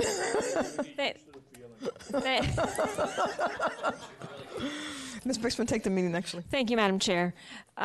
So I'm not going to support the motion. We did talk for a while about it. I agree that that we maybe should be using a little different inputs, but a couple things convinced me not to support it, and that is we're going to start the process again. We have hashed it out over and over again. This is going to add some certainty for the development community so they actually know what the numbers are going to be so they can plan for it. And lastly, what staff said earlier, and that is they are using $24 or it's actually $2022. $2022. But even though some of the projects they looked at might have been 2018, 2019, they used $2022. So we're getting pretty close. And so I won't be supporting the motion. Thank you. All right. Motion Supervisor Tacroni, seconded by Supervisor Glass. All in favor, please say aye. Oh, I'm sorry. Go ahead. Yeah. You want a closing? So, thank you. So implementing the 2023 road CIF will mean the county will receive less money than it currently does, and county taxpayers will have to make up the difference, and the burden is on the taxpayer and not the developer. Again, I don't believe we've been overcharging for decades with the $6,000 per unit input, or $6,000 per unit that we've been charging because road costs have gone up. And I understand that road proffers make up a small percentage of the total funding for transportation projects, but I believe every contribution counts. And the roads CIF does impact the amount of credit an applicant will receive if they proffer road improvements instead of cash. I will say that if you use the theoretical, I kind of did the numbers, if you use the 1,200 versus the 1,900, you do have an increase. So the 1,900 figure brings it down. If you use the 1,200, it brings it up. So I did do an analysis on my own, and I also think the cost per lane mile that we came up with seems really low. So again, inputs that you put into a formula give you certain outputs. If you do different inputs, you get a different output. So my feeling is we could have done a little better on some of the inputs. And again, I'm not questioning the formula. I think you guys did a great job on the formula. I'm just questioning the inputs. So I still believe that we can do the work and get it done by July 1st. Again, it would just be like 2 inputs that we're looking at. And I cannot support the decrease in the road CIF, and I'm just hoping my colleagues will support my motion to send it to Finance. Thank you. All right, Mr. Crony made the motion, second by Supervisor Glass. All in favor, please say aye. Aye. All opposed? No. That motion will fail 6-3 with Supervisors Glass, Tacroni, and Umstadt voting for the motion. Good shot. Good try. I think we have one more, much easier motion, I think, on the dais. Ms. Brixman. Thank you, Madam Chair. I move that the Board of Supervisors refer to the Fiscal Impact Committee review of and recommendations for the transit contribution as part of its future work to update the capital intensity factor. Thank you. Okay, so as we started this discussion, I don't know how many months ago in finance, one of the first things I questioned was, why are we looking at the road contributions and not the transit contributions? And it's difficult in a community like this that is so car-centric to incentivize folks to get out of their cars. But one way I think we can do that is by investing more in transit. So Supervisor Turner, Chair Fick, I hope you're okay with this, that we send this to you for your work plan. And I hope my colleagues can support. Thank you. Any other comments? Okay. I have a question. Just that when we say transit, are we referring to just one of the districts in all likelihood, or is it much broader than that? Because we've already done the roads. So is that something that staff, when we review transit? I mean, I'm going to support the motion, but I just had a question about that. It's a transit. It would be right now. By practice, we request $1,000 per residential unit transit contribution with a residential zoning throughout the county. Yes. Okay. Yeah, and I can address that. That's fine. Okay. That's fine. Okay. All right. Well, Okay, go ahead. So, just curious. So, when you all did this, you knew the metro was coming. Why didn't you include it already in here? We didn't have direction to incorporate the transit contribution into the discussion, and it's not typically been part of the inventory of facility standards that the board has that is included in the capital intensity factor. It's treated as a fully separate contribution, but we are happy to discuss it at FIC. Okay, wonderful. And I was talking to you. I apologize. You heard Ms. Brixman say you accept that. Okay, Ms. Brixman, would you like a closing? Sure. Thank you. So in my mind, the difference between the road contributions and the transit contributions is that transit refers to our bus systems, our bus stops, the last mile, multimodal forms of transportation, basically like anything but a car to get around. Thank you, Madam Chair. All right. Motion was made by Supervisor Brixman. I think seconded by Supervisor Saines, I do believe. It was, I think, both at the same time. So, but thank you, Ms. Brixman. All in favor say aye. Any opposed? That motion will pass unanimously. Is that all the motions on the CIF, everyone? Very good. Okay, we're going to go on and do item number 8, which is a Goose Creek item. I think we have speakers on this who might not have signed up. Do we have any? That's what I thought. Because we didn't have any speakers at all signed up. And 2 in person.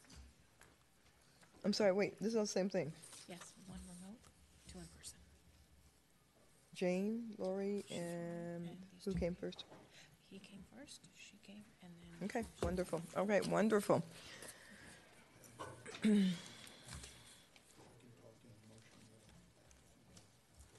Okay, well, we have 3.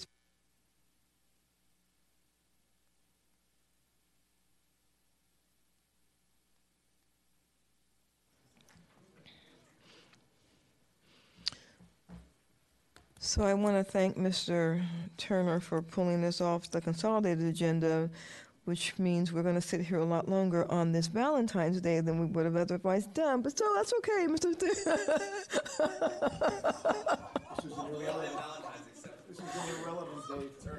I think he has. Okay.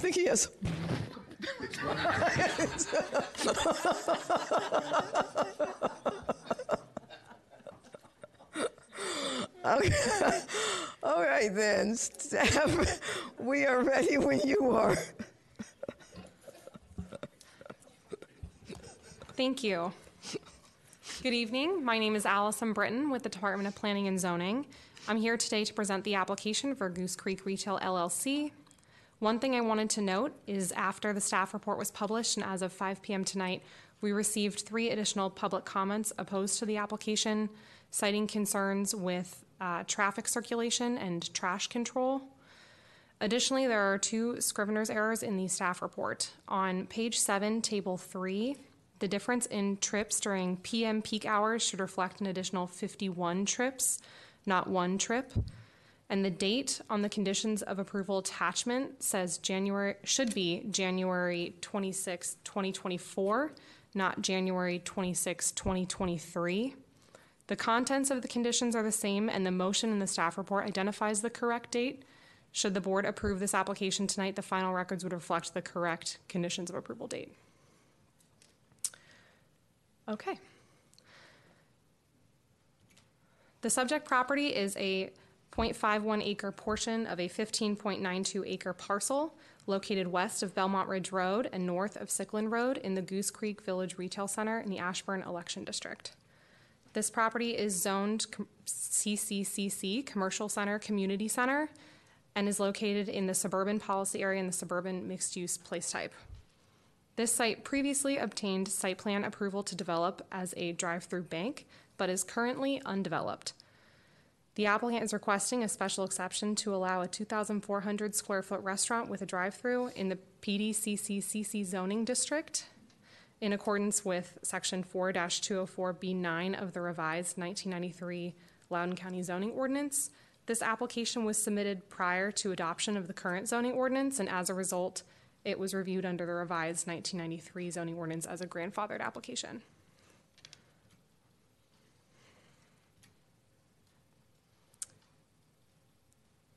The proposed restaurant with drive-through is an anticipated complementary use within the suburban mixed-use place type and appropriate on the periphery of the Goose Creek Retail Village Center to serve nearby residential communities. Here is the graphic of this special exception plat. Staff recommend conditions relating to architectural design, screening, exterior lighting, amenities in the open space area, pedestrian circulation, and directional signage to assist patrons exiting the site. The Planning Commission forwarded the application to the board with a recommendation of approval, and staff support board approval subject to the conditions of approval dated January 26, 2024. This application is consistent with the suburban mixed-use place type as a complementary use on the periphery of the Goose Creek Retail Village Center and is consistent with the revised 1993 zoning ordinance. With that said, staff are happy to answer any questions. I do have Marie Pham from the Department of Transportation and Capital Infrastructure online as well to answer questions. This is the Ashburn District, so I will go to Mr. Turner first. Thank you, Madam Chair. What notifications, public notification signs were placed and where and when? That's one of the issues that came up, is that was there sufficient notification? A lot of the residents didn't see the signs, so I'm just curious as to where they were and when they were put up. Staff did receive an affidavit of proper notification, but I will defer to the applicant for the exact location of the property posting. All right, thanks. Is there any mention in any of the proffers on trash mitigation? I'm not sure that the applicant's obligated to do that, but I would like to know, is there anything at all in the application about trash? The applicant is proposing a dumpster on site to mitigate trash from the proposed use with an enclosure. There are not additional conditions of approval related to trash. Okay, thank you. That's all I have. Mr. Sains? Yeah, thank you, Madam Chair. Either staff or if Mr. Turner can answer the question, what is the site that's directly right next to the proposed site? That was my question, too. Currently? For clarification, are you asking about this structure? No, go down. This one, right? Yeah, right there. That's a Walgreens. That's a, say it again? A Walgreens. A Walgreens, okay. So I'm assuming they have trash. Has county ever received any complaints about trash regarding the Walgreens? I would have to follow up with that answer. Or can I ask Mr. Turner that question? Oh, related to the public comments or a zoning concern? Either way. Related to public comments, we received 2 public comments related to trash. Oh, about trash, about this application? About this, right. Not the Walgreens, okay. Madam, through Mr. Turner? Do you know if, no, he has, no. No, okay, never received any so far. Okay, thank you. Okay. Thank you. Just to clarify, Madam Chair, I received the same two that's. No, he's asking a different question. He's not at, Mr. Saines's question was not whether people are concerned about trash for the pending application. He's asking, have people complained about trash for the Walgreens? Right? And the answer is no. Okay. Thank you. Hi. You have 10 minutes that I know you won't need. You can start anytime. I'll just skip to the end. Thank you very much. Tonight, I'm Packy Crown. I'm here representing the applicant, Goose Creek Retail LLC. Also with me tonight is John Poltonino, who represents the owner, is the owner of the shopping center, and Matt Letourneau. Hey, you're Matt Leslie. Start rumors now. I don't need that. I just promoted him. For the application, real quickly, Allison, if you can start the slides.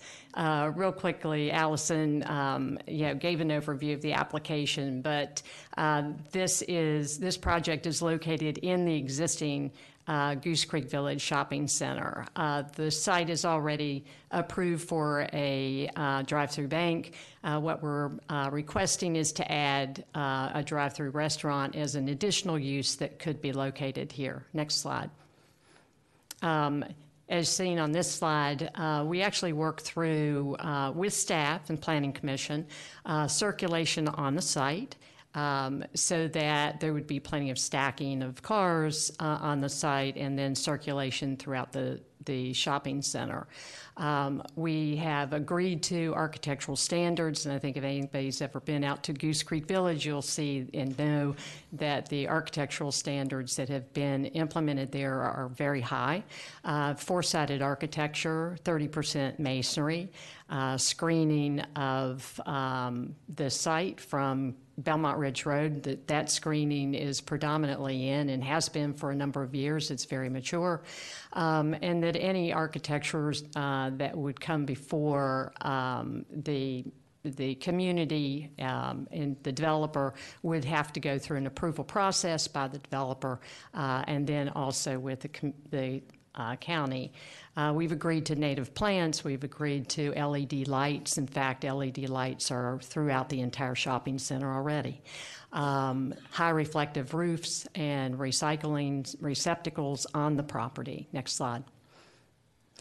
Transportation was looked at not just with staff, but also with the residential community, Goose Creek Village residential community that we work with throughout this process. It has this project would increase traffic if this is developed here, but it would be really nominal throughout the project. And the distribution throughout the center is adequate to disperse the traffic throughout the center. What we did agree to are wayfinding signs to direct traffic through the center and then down to Sycolin Road. We've also agreed to the location of bike racks, added crosswalks within the center, and internal sidewalks where needed. Next slide.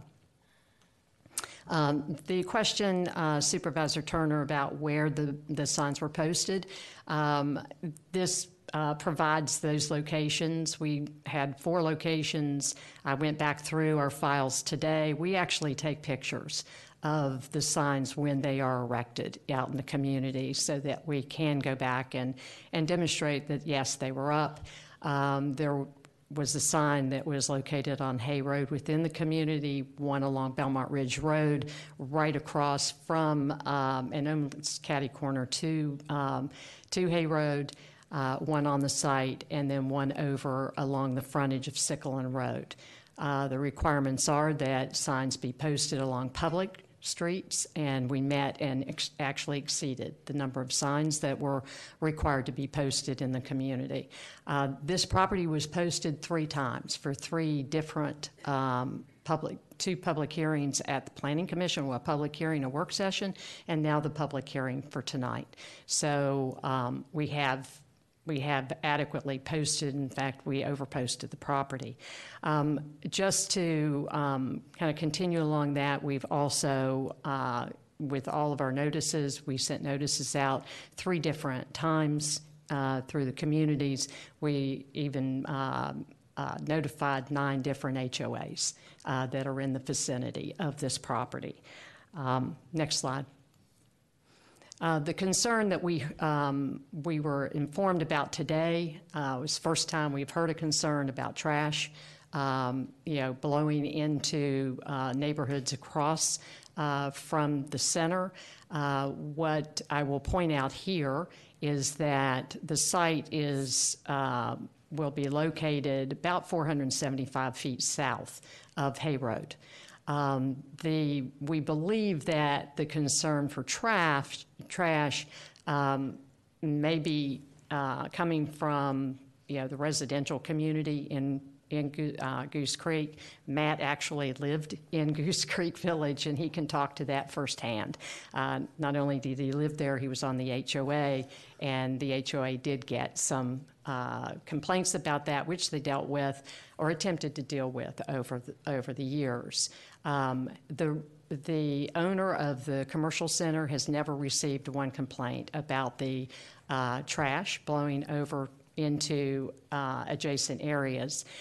In addition to that, the center is swept 6 days a week and has janitorial service that routinely goes through the center to pick up trash, any additional trash they may see, and they do that 6 days a week. So it's been a focus, a very important focus for the owners of this center to keep it clean and very attractive for the community. I'm happy to answer any other questions that anybody may have. Again, this is Supervisor Turner's district. Do you have any questions for the applicant? Thank you very much, Ms. Crown. That was very comprehensive. You say you invited 9 different HOAs to the community meeting. How many people attended? No, we didn't invite 9 different. We notified 9 different HOAs through our notice letters. About a community meeting? No, Okay. about the project. About the project. Okay. We had a community meeting. We attended the annual meeting for the Goose Creek residential community. I really don't know. It was their annual meeting where they were voting, so they were offering a flat screen TV and all that stuff to try to get more people there. I would have to go ask the manager of the HOA how many people attended, but the room was full when we were there. Can we go back to the satellite view for a second that shows the whole shopping center? Sure. That's good. No, there's a better one, I think, but I can use this that one. Yeah, that one. Okay. I think if I remember from the concept, you're going to have a wayfinding sign here and a wayfinding sign there. Mm-hmm. And there's one more in here. Is there one in the middle there? Yes. Okay. But I'll go with the flow here. So you can only turn in for the right here, and then you go around the building and come out this way. At this point, you could turn right and go down the alley between you and Walgreens. The thing I'm concerned about, and that the homeowners have suggested, is that once you're into this parking lot, it's anybody's guess where that you're going to exit.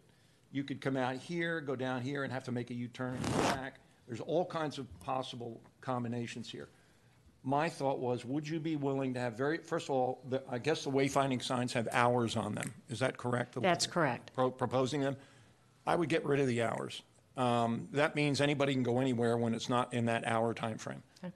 If it were me, what I think would solve the problem is if you have, and this is a, I'm going to guess that this is a coffee establishment of some kind. If you look at the traffic flow, it's got heavy traffic in the morning and light traffic in the afternoon.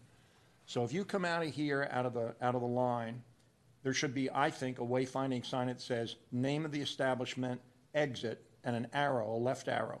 There should be another one there with another left arrow. There should be one there that says straight ahead, and one right there that says left arrow, and one there that says left arrow. Now, I know that sounds like overkill, but there's no way anybody could come out of that restaurant and not know how to get out of that area without wandering around in the parking lot.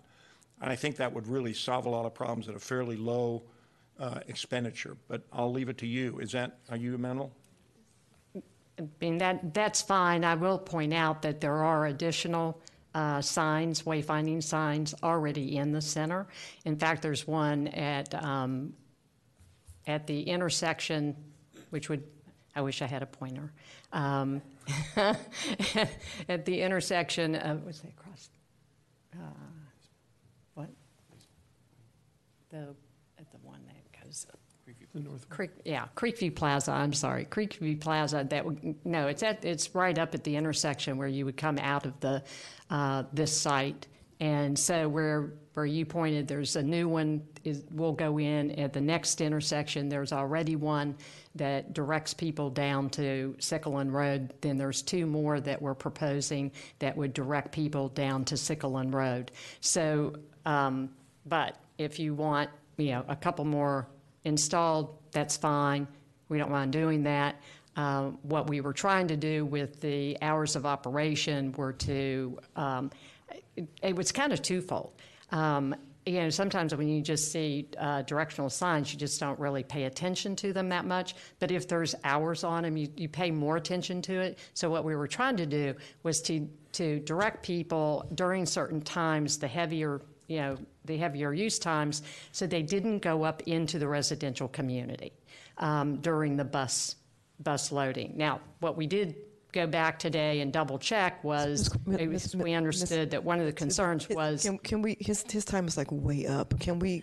We'll agree to the signs. Okay. You're way up. If you can tell us, and maybe you can't, do you know the end user? We don't know. We don't have. Okay. All right. All right. No, I know. Let's have members of the public who are here to speak on this item speak on this item. We have 3 speakers. 2 are in person and 1 is remote. We have David White, followed by Lori Hancock, and then our remote speaker is Jane Jackson. Mr. White, are you here? Good evening, sir. Thank you very much for your time. I'm here for one reason only. I'll get to my point. My name is David White, by the way. I'm a resident of Belmont Ridge 2 HOA, directly east of that, where it's on the other side of prevailing winds. Everybody knows, I need to say this before I was going to say something else because I have to address someone they said. Prevailing winds, it's a lot of winds coming from the west. Everything that sits in that parking lot ends up in our backyards. That's my big issue, is the trash. But I can't get into conversation on that. I only have 2 more minutes. So we just found out about this 3 days ago. Everybody on that side, immediately across the street from you, just found about 3 days ago. I'm not here to go over specific issues. I can't do that. And we're upset about we're just finding out about that. And 6 or 7 of the residents of the probably 12, 14 on that side are concerned. I'm here for one reason. Give us a month to go over our issues and have us be heard and discussed appropriately. We request that there's no vote on this special exception to be done tonight.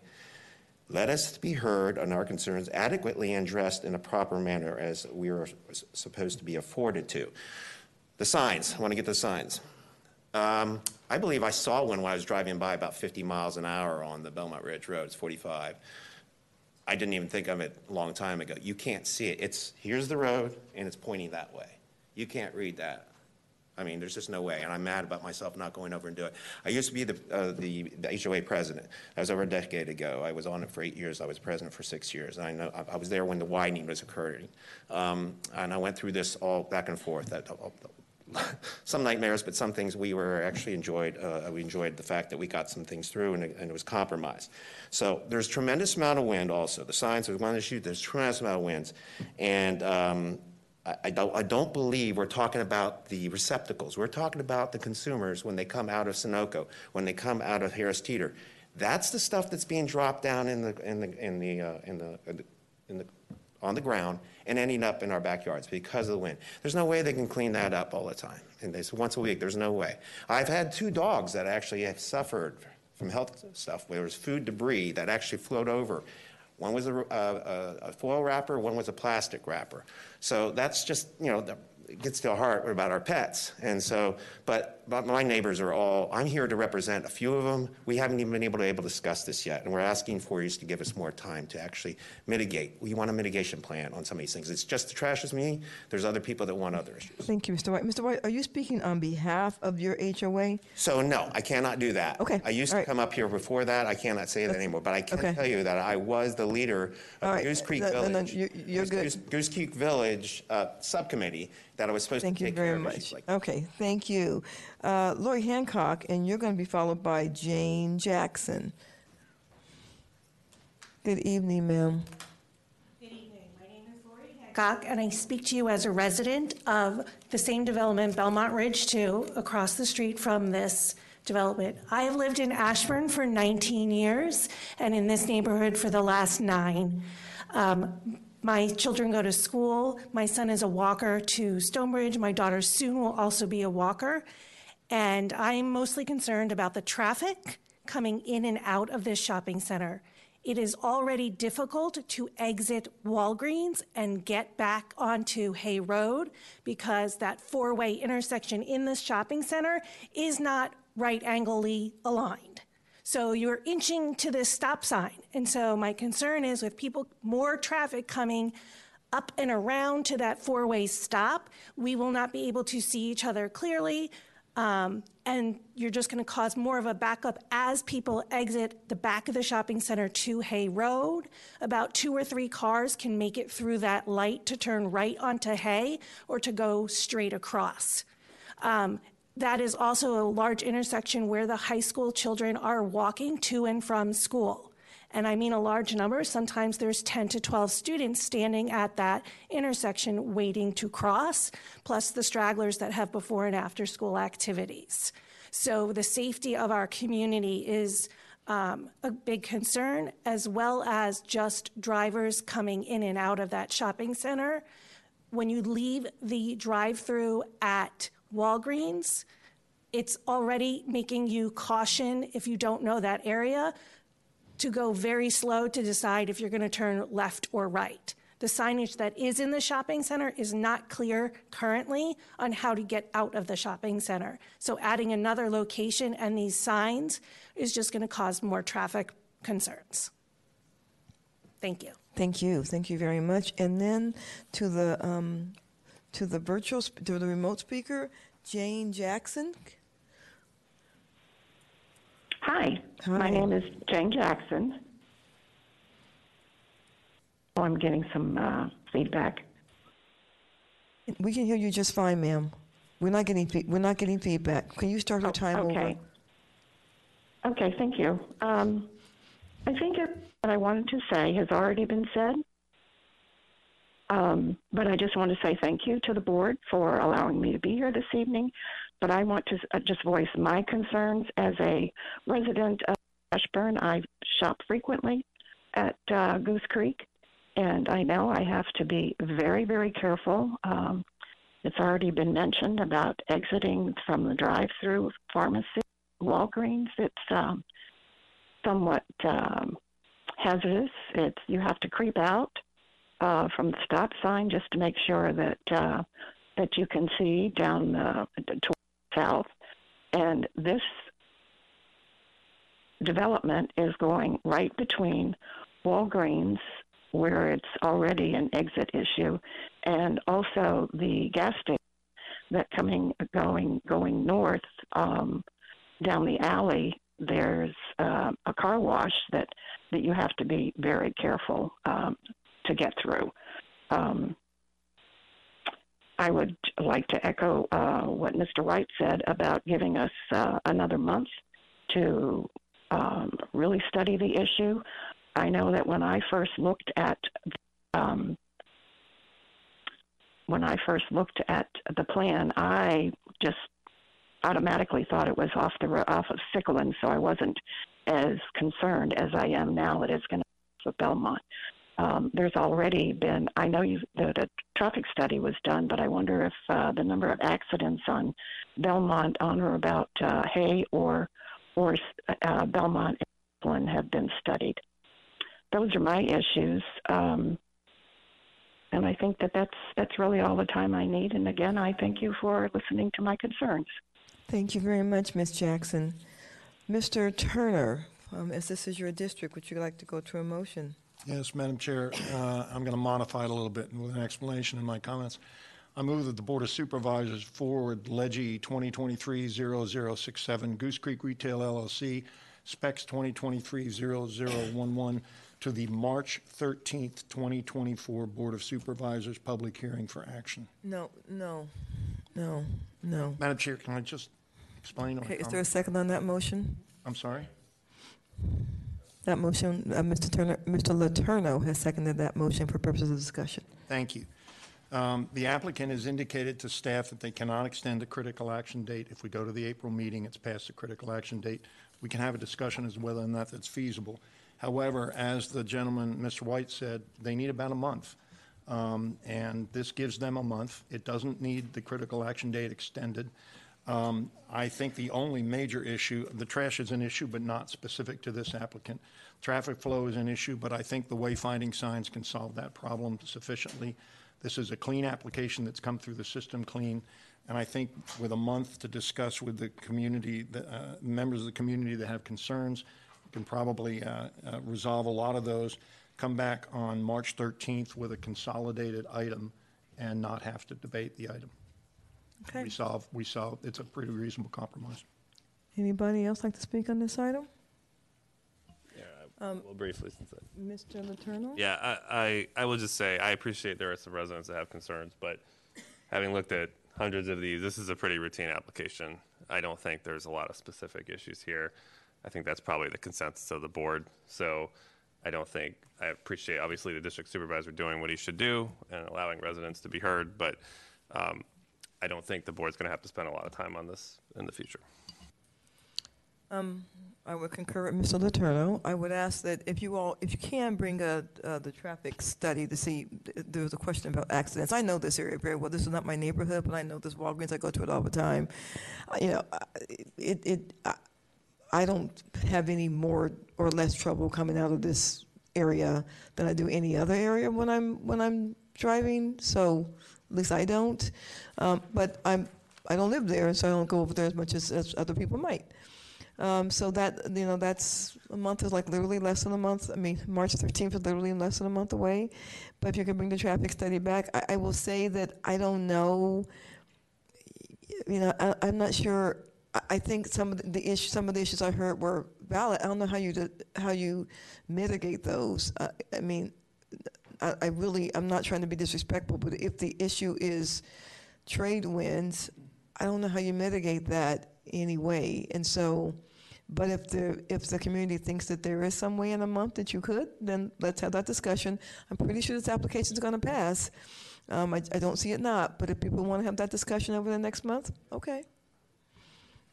All right. Anybody else? Mr. Turner, would you like to close? No close. All right. All in favor, please say aye. Aye. Any opposed? That motion will pass 8-1. Thank you. All right. Supervisor, let's take a break. We have 2 more items. Let's take a 15-minute break. I think it's 2. It's 2.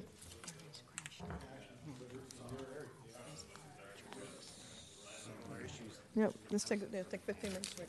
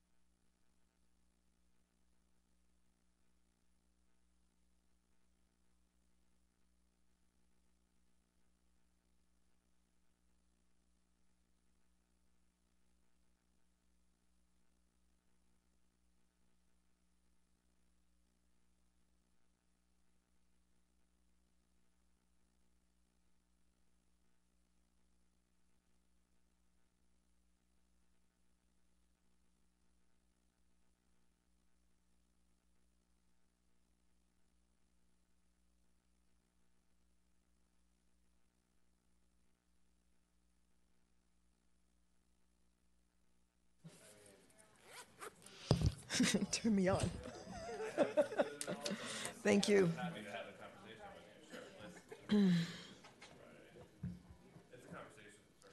Mr. Turner, I'm gonna, thank you guys.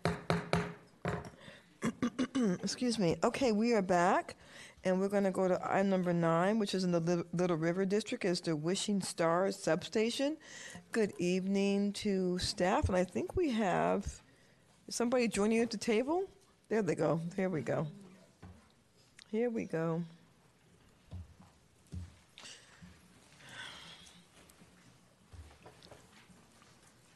Okay. We are ready when you are. Supervisor, we have a 12-slide. Are you in the presentation for this one? Yes? If you would like. Yes. Oh, yes. Okay. Mr. Croney, yes. Yes. All right, and we'll go ahead. Good evening, Board. My name is Marshall Brown with the Department of Planning and Zoning, here to present the applications for Wishing Star Substation. Before I begin, though, I do want to note that a supplemental item was prepared for these applications, so please refer to the motions that are in the supplemental item. The subject property is located south of Arcola Mills Drive and north of Briarfield Lane along the future alignment of North Star Boulevard. The site is zoned Industrial Park, or IP, and is located in the suburban neighborhood place type and in the Little River election district. The applicant is proposing to construct 2 utility substations, one on the subject property, one for transmission, and one for distribution via the following applications. There is a ZCPA to amend the proffers approved with ZMAP 2018-0015, JK Technology Park Number 1, to allow utility substation use and to eliminate phasing and infrastructure commitments associated with the JK1 proposal. 2 special exceptions to allow utility substation transmission use in the PDIP zoning district and to allow that use within moderately steep slope areas. And the applicant is also requesting a minor special exception for modification and elimination of certain portions of the landscape buffers between the substation uses.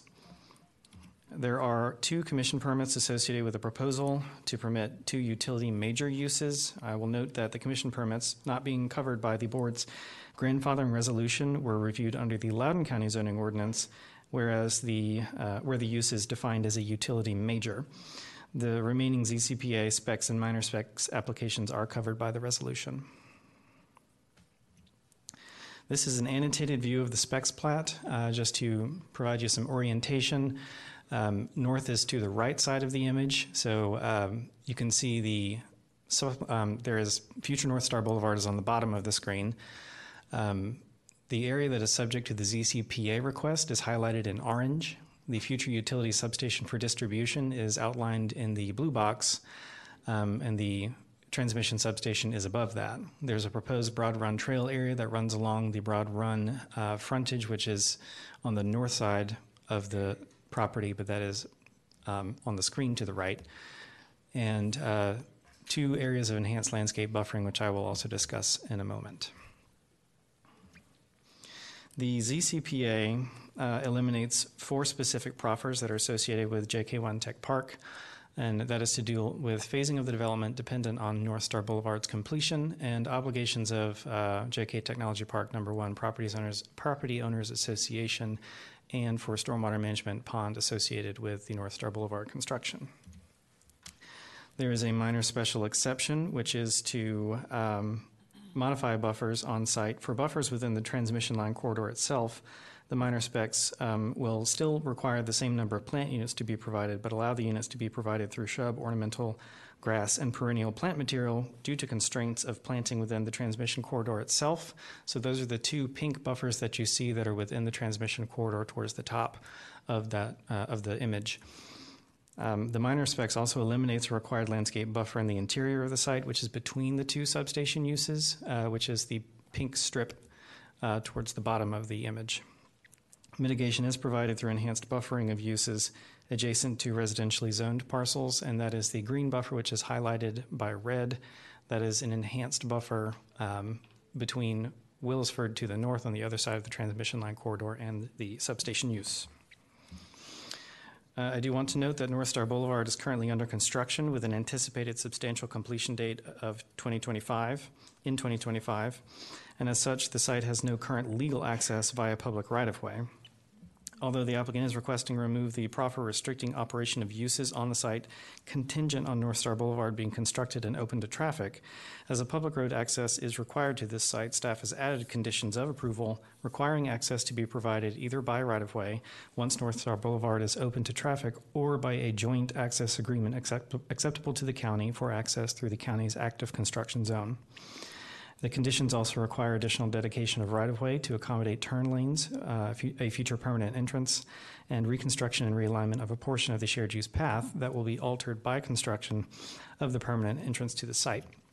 And this is a zoomed-in look at that permanent site entrance on North Star Boulevard. The purple area denotes areas of dedication. Right-of-way dedication, I will note that the area that's highlighted, the right-of-way that's highlighted with the yellow line has been dedicated. And there are also two 2019 Countywide Transportation Plan pedestrian trails that are identified on site.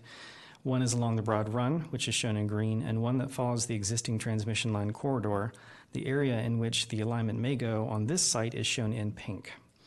Conditions provide for the future alignments for both trails to be constructed at a later date. Staff has analyzed the commission permit requests based on the criteria set forth for review of such applications and finds that the location, the character, and extent of the commission permits is consistent with the 2019 general plan. With that leads to my recommendation slide. At the January 23rd Planning Commission hearing, the commission approved the commission permits and forwarded a recommendation of approval for the ZCPA specs and minor specs applications.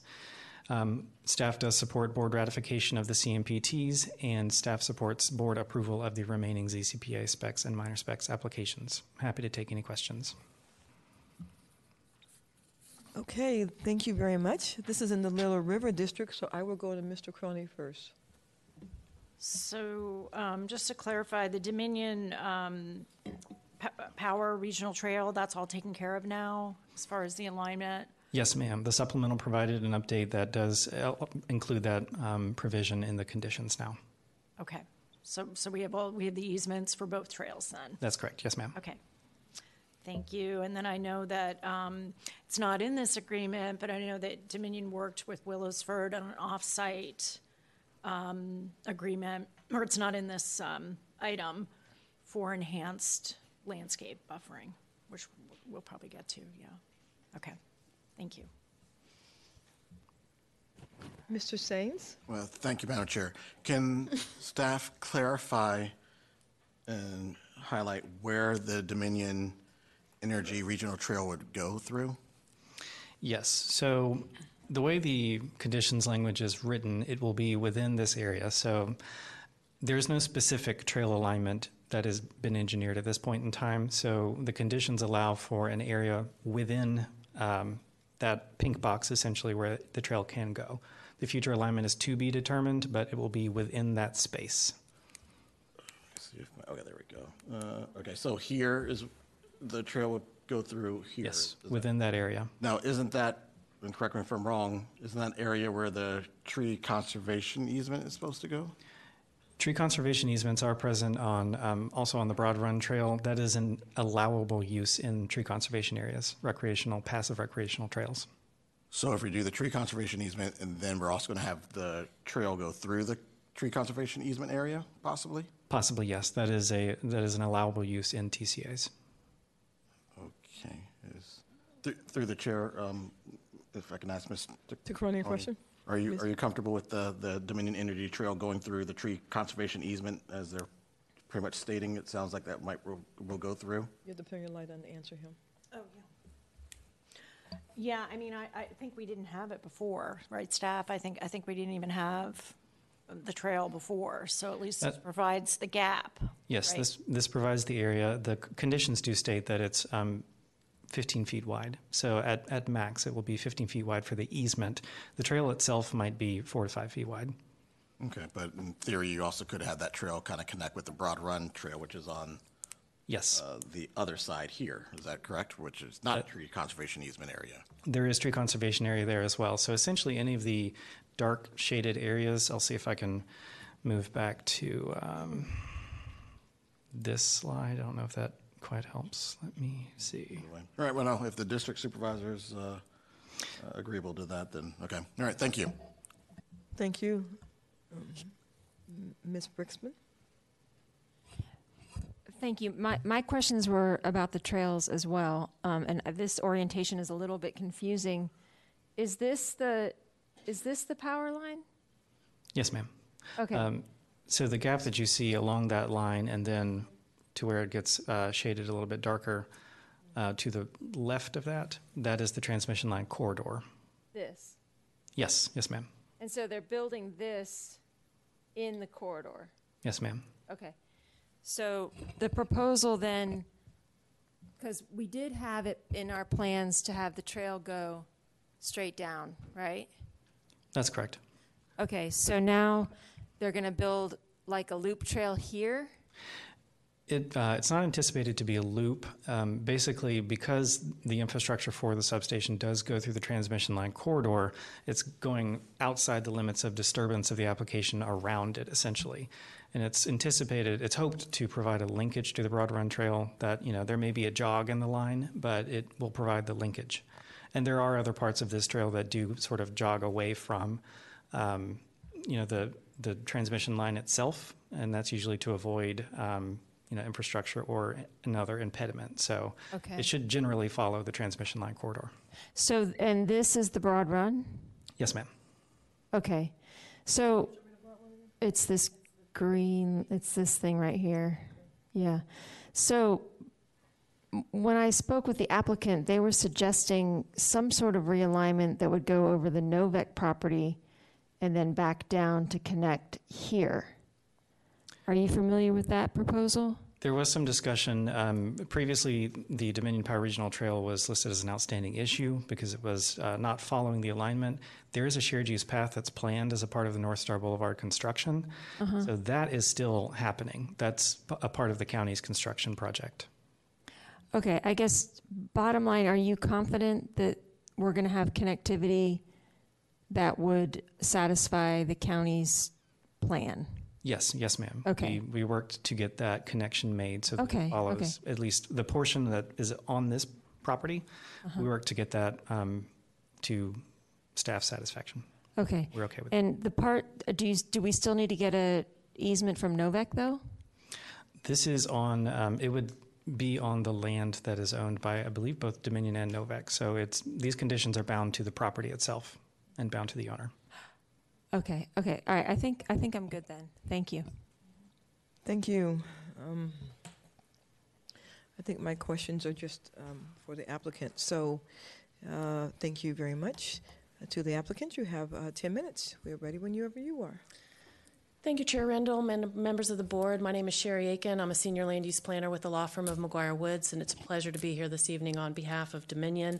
With me tonight, I have Brady Johnson, the project manager for Dominion, and I have the Dewberry team to my right and the left. We have Jack Story and Andrew Tall. It'll be important. Next slide, please. Thanks, Marshall. It'll be important to start with the need for Wishing Star, which will be a critical component in Dominion's Northern Virginia Reliability Plan, and it's part of a project designated as an immediate need to meet grid loading and reliability criteria by the end of 2025. It is part of the Wishing Star to Mars transmission project approved by the SEC in April 2023. And will provide the infrastructure reinforcement for Loudoun that will be critical in resolving infrastructure needs and to provide for future load growth. Given the importance of this project, we did want to explain this need.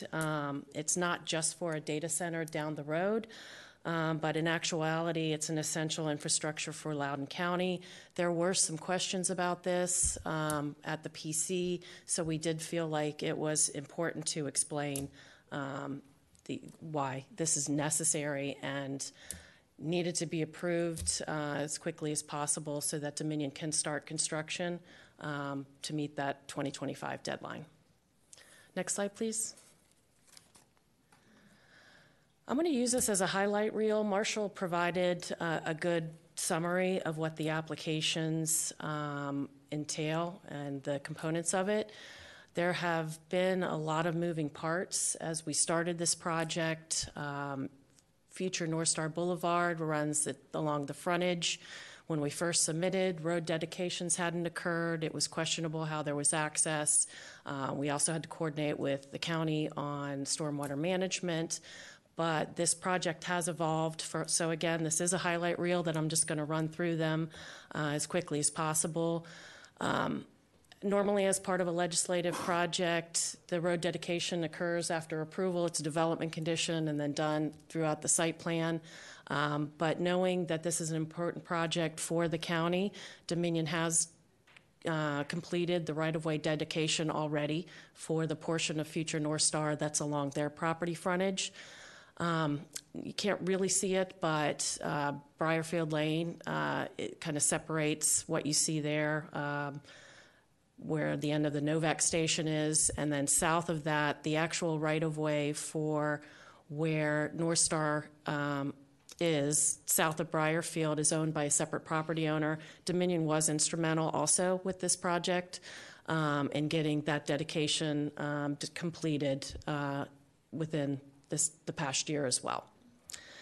So when we first started this application, we took a critical look at the site, and we wanted to make sure we provided as much visual and mitigation for this site. Given that there's 2 substations, we had to make sure those needs were met as well.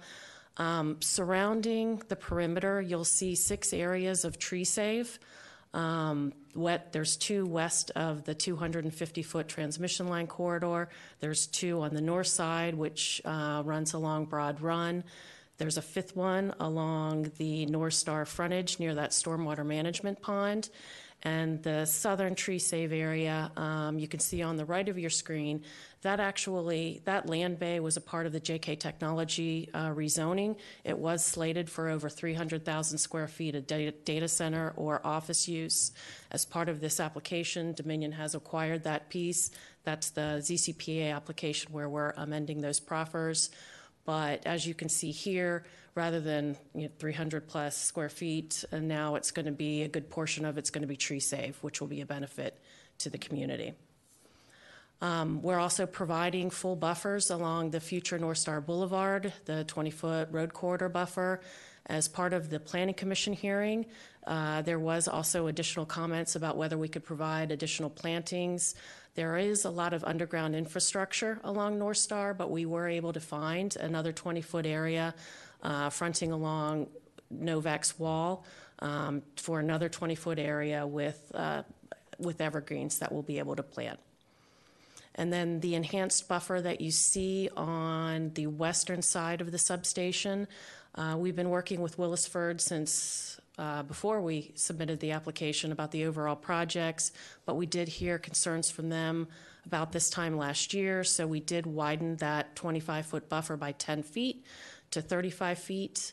And then also the area in pink was a comment from the Planning Commission where now we're going to have 2.5 acres of native pollinators spread within the transmission line corridor. Also, there will be a solid precast wall around both substations. It will be decorative, like a cobblestone finish. And then with the tree save that we're proposing, this is about a 45-acre site. The tree save areas total about 10 acres. With our planted buffers as well, we're going up to over 11 acres of tree canopy, which greatly exceeds zoning ordinance requirements. They only require about 10%. We're providing 41% of tree canopy. And then the last highlight for this is the trails, which you've had questions about. And I have another slide if you need to have more questions that I can talk from. But with the 10-foot shared use path that's going to go along this property frontage, the Broad Run Trail that's going to go in a east-west fashion along Broad Run, and the trail that we've now committed to within those tree save areas, we're going to have over 4,000 linear feet of trails on this project alone, which greatly meets comprehensive plan recommendations. Next slide, please. And then another part of this application is with Willisford, which is the community west of the existing transmission line shown in yellow. We have been working with them. They did have some more concerns as we went through the Planning Commission process. I went over everything that we're doing on the Wishing Star site itself, but there really is nothing else we can do. There's not enough room given the transmission line corridor, underground infrastructure such as a gas line. The walls were already providing. So we did go to them, met them on site. The area you see highlighted in pink are areas where we think and they think that off-site landscaping will help their community. So we are going to look at 3 areas, one within their treed buffer that you could see. It's very substantial during the summer months, but when the trees fall down, they get a little sparse. The Willisford Conservancy maintains that tree buffer area, so we're going to work with them to find areas where some type of evergreen or other type of planting could survive and not compromise the existing tree canopy there. We're also going to work with the Willisford HOA in one of their play area, water management pond area for evergreens that could protect views towards that southern portion of the pink area. And then we're also actually going to contact the individual landowners that you see within that pink area to offer off-site landscaping on their private properties if they so choose. We have been working with them. They've been great to work with. They're pleased. We have a off-site landscaping agreement drafted. It's signed by Dominion. We actually had one of our last meetings with them on Monday, and they still have trails within their tree buffer, but we did that kind of just go over Dominion's, into Dominion's tree area. So we're going to work with them and supplement and add trees as well there in our negotiations. And then the agreement also talks about minimum planting heights, 2-year warranty that Dominion is providing, and also Dominion will help maintain with the watering as we establish those plantings. Next slide, please. And with that, I really just want to thank Marshall for all his help with this application. Again, there were a lot of moving parts, a lot of issues that we worked through with this application. We are pleased to be here with all issues resolved with staff. We're also pleased to be here with a recommendation of approval from the Planning Commission. And with that, I'd be happy to answer any questions. With 28 seconds to go, very good. There you go. Mr. Croney said that's pretty good. Yeah. Mr. Croney. So do you mind showing the trails just so we can, you said you had a slide with the trails? Sure. Can you go to slide 8, Marshall? This was a slide we used at the Planning Commission. At first, we balked at putting or agreeing to a condition about providing the area for a future trail on the western side of the transmission line corridor. We had been working so closely with Willisford, and they wanted those the tree save areas, protecting their views as much as possible. There are impediments that you see on this slide that block the transmission line corridor. There's the existing Brambleton substation to the north. Wishing Stars within the transmission line corridor right-of-way as well. So that left, okay, if we're going to meet the plan recommendations here, we either have to go to the east or to the west. And one thing we were discussing with staff was that to the right along North Star might be the better alternative, given that it's going to be constructed as part of the North Star project. And that would protect the tree conservation areas. But, you know, going into the board, this is an important project for the county. We're always interested in working with the county on the projects, and we just went ahead and for whenever the county could get the easements, there will be the ability to go through that area on the western side.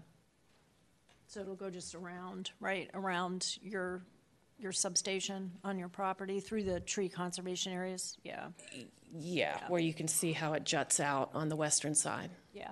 And Dan, what's the plan for Brambleton, for the Brambleton substation? How are we gonna go around that too for our trail? I'd have to look into that. I couldn't tell you right Yeah, now. yeah, because I see that's also an impediment, the Brambleton substation. Okay. And then can you go back to the slide with the pink? We were just wondering if that's... Slide 5? Yeah. We were wondering if that's 4. or There you go. the buffer, or if that's going to have the... Go back one more. One more. One more. One more. That one. I'm sorry. That's the where we're going to meadow plantings. Oh, the meadow. We're going to do a broadcast of native pollinators. That came as from the Planning Commission. We already have established vegetation within the transmission line corridor. It's important to keep that for soil stabilization, but we can do a broadcast to just enhance that and beef it up with meadow plantings. Wonderful. Okay. Wonderful. Thank you. Excuse me. I just want to make, you said it and you've written it. I just want to make sure that all the plantings are native. There will not be any invasive tree plantings, correct? Correct. Okay. And is there someplace written that pollinator garden will always be a pollinator garden and will not later expand out to be more substation? The development condition isn't written that way, but there's no plans to expand the substation at this time. Yeah, at this time makes me a little concerned. So I understand it's not written that way, but if you sat here today and said, would you guarantee us that the pollinator garden would not go away and the substation expands? I think it's fair to say that with the transmission line corridor, it would be more likely that the towers would be changed. We're already changing and lowering the towers that you see there within the substation. But there can always be the pollinators underneath the transmission lines. Yes, and I'll add that the transmission lines, we do maintain those as open meadows for that purpose, soil stabilization as well as wildlife habitat. However, just not knowing what future needs could be, it's very difficult to guarantee that particular section will always be wildlife or native pollinator habitat. And actually, it's worth mentioning that pink area is 2.5 acres, right? Yeah, and it's slightly outside of it's within the application area, but there's no plans for expansion. Well, I would assume it's in the application area, otherwise we wouldn't be in the application discussion. But if we did, we'd have to come back before you for an expansion. So if there were concerns about the pollinators leaving, it would be before you again and up for discussion, certainly. Okay, and tell me about the cobblestone wall you talked about. Did you come put it on? Talk about that a little bit. Yeah. Marshall, can you switch to slide 6? It's a guess. Are you looking for just a description of materials, Chair? Oh, is that what we're talking about? Okay. Essentially precast architectural product with a cobblestone finish on it. And that would be around the entire substation? Yes. Both. All sides. All sides? All sides. The pollinator garden would be within those walls? They'd be outside those walls? Outside those. Okay. Okay. So anybody from the public who'd like to speak on this item? See none and hearing none on the remote. No? Okay. Mr. Cronin, would you like to make a motion? I would. I move that the Board of Supervisors suspend the rules. Motion's made for rule suspension, seconded by Vice Chair Brixman. Mr. Cronin? Okay. I move that the Board of Supervisors... Wait. Oh, do you want a discussion on suspension of the rules? No. Do you want to discuss suspension of the rules? No? No? Okay. All in favor of suspending the rules, please say aye. Aye. Any opposed? That motion will pass 9-0. Mr. Cronin? Okay. I move that the Board of Supervisors ratify the Planning Commission's approval of Leggy 2023-0055 Wishing Star Substation, Commission Permit 2022-0010, CMPT 2022-0011, subject to the commission permit plat dated January 9th, 2024, and based on the findings for approval provided as attachments 3 and 4 to the February 14th, 2024 Board of Supervisors Public Hearing Staff Report supplemental item.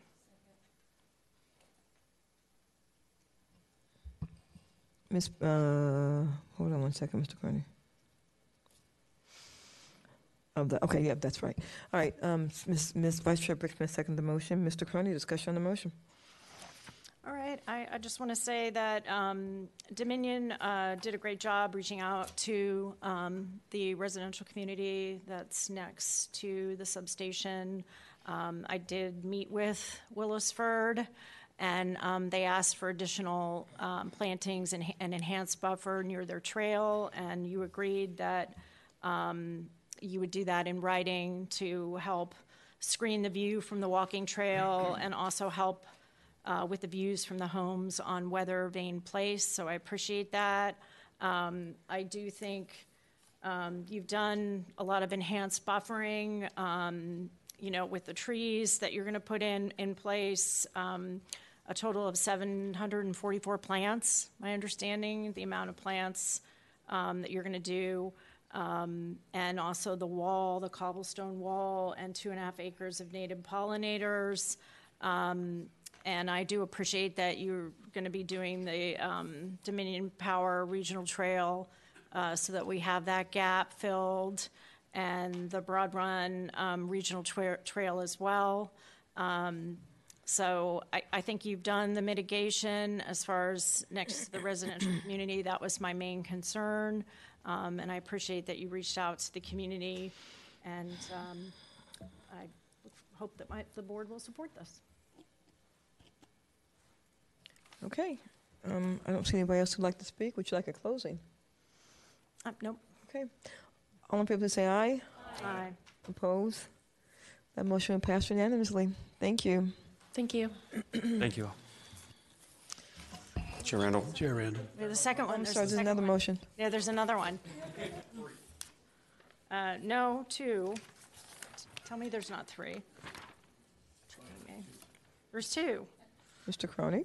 Okay, I move that the Board of Supervisors suspend the rules. Motion for suspension's been made. Okay. Second by Supervisor Sain. Discussion on this motion for suspension.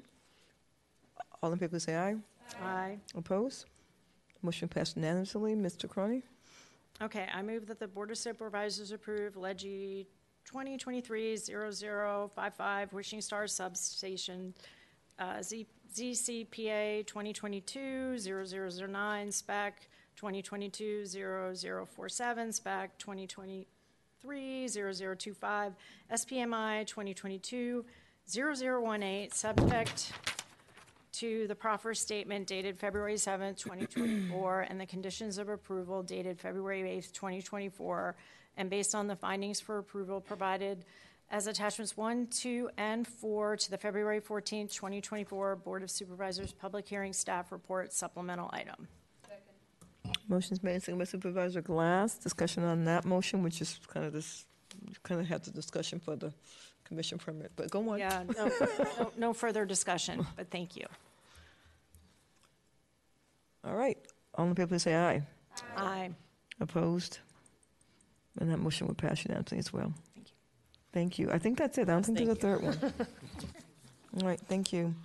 We have one more item, and this is an item that's coming back to us, and so we do not have there will not be an applicant's presentation on this item. It is item number 10. It's the Cedar Terrace and self-writing item. Is in the Dallas District. Would the staff please come to the table? Oh, any other staff to come to the table? Yeah, it's like, I live here at this table.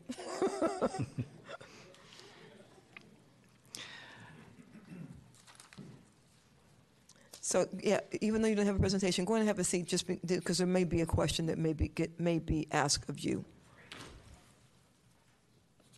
Okay, we are ready when you are, staff, to give any information, updates. Mr. Letourneau, do you need anything specific on this? Are there any updates to give? There are no updates. Okay. And do you have any questions? Does anyone have any questions? All right. Well, wait, I do. Okay. About the schools, and I think Bev Tate is here. You have staff, yes, ma'am. Is she? Oh, God. Is. I know. We're Bev.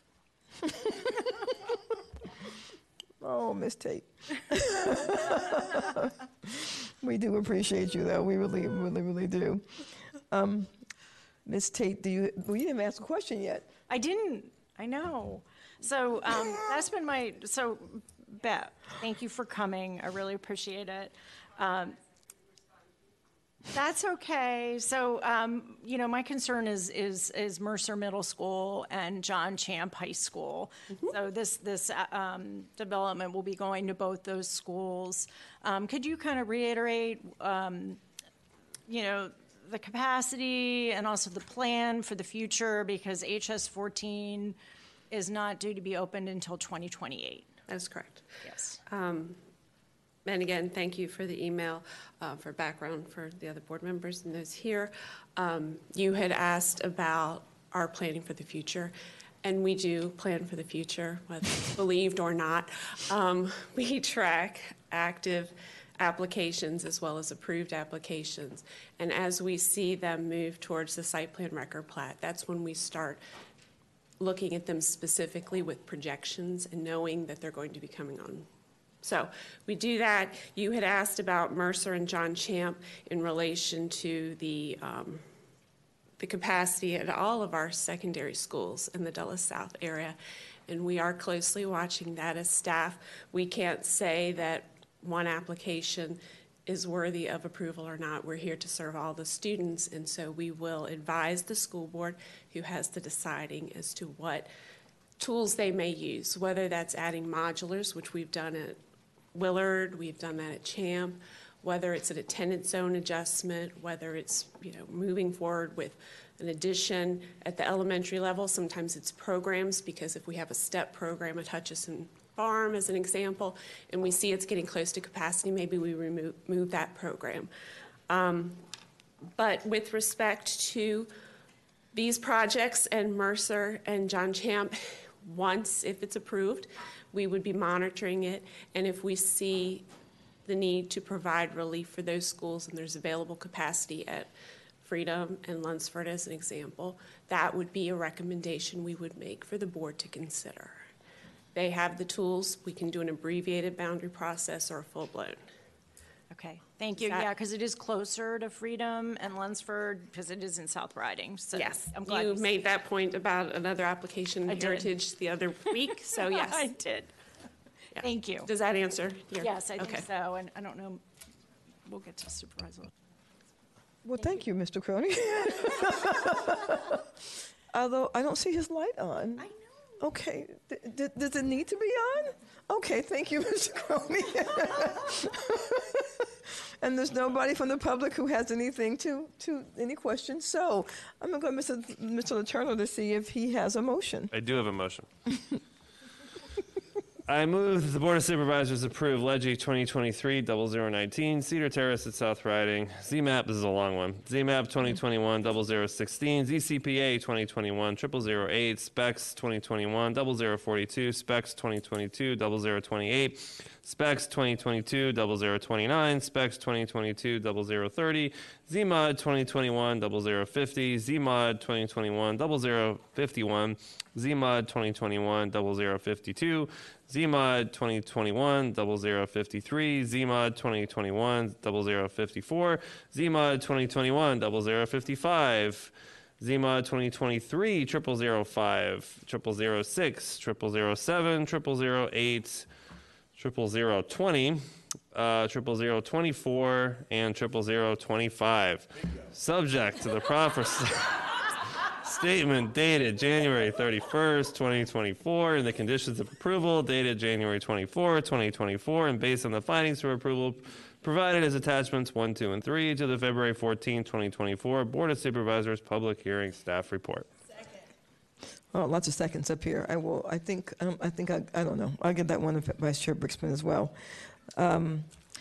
Before we do discussion on the motion, although I'm sure that I did, just to be super careful, Mr. Rogers did not hear me ask for anyone to speak. I know that I did, but just in case, you might like to speak in this application.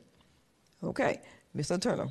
All right. Well, first of all, that motion is why we now have a PUD in our zoning ordinance and why we did a zoning ordinance update, because that's what it took to get any kind of mixed use application, a whole lot of modifications. So this is a good application. It's come a long way. You'll recall it started with a lot more residential and not much commercial. And then we had some issues with the Airport Impact Overlay District. We worked with them to provide, I think, a smart residential community that really fits into what's there in an existing way with Amberley and some of the neighborhoods immediately adjacent, as well as a realistic commercial project. Realistic being the key word for the poor residents of Dulles South who have heard about a lot of things over time that have not really materialized.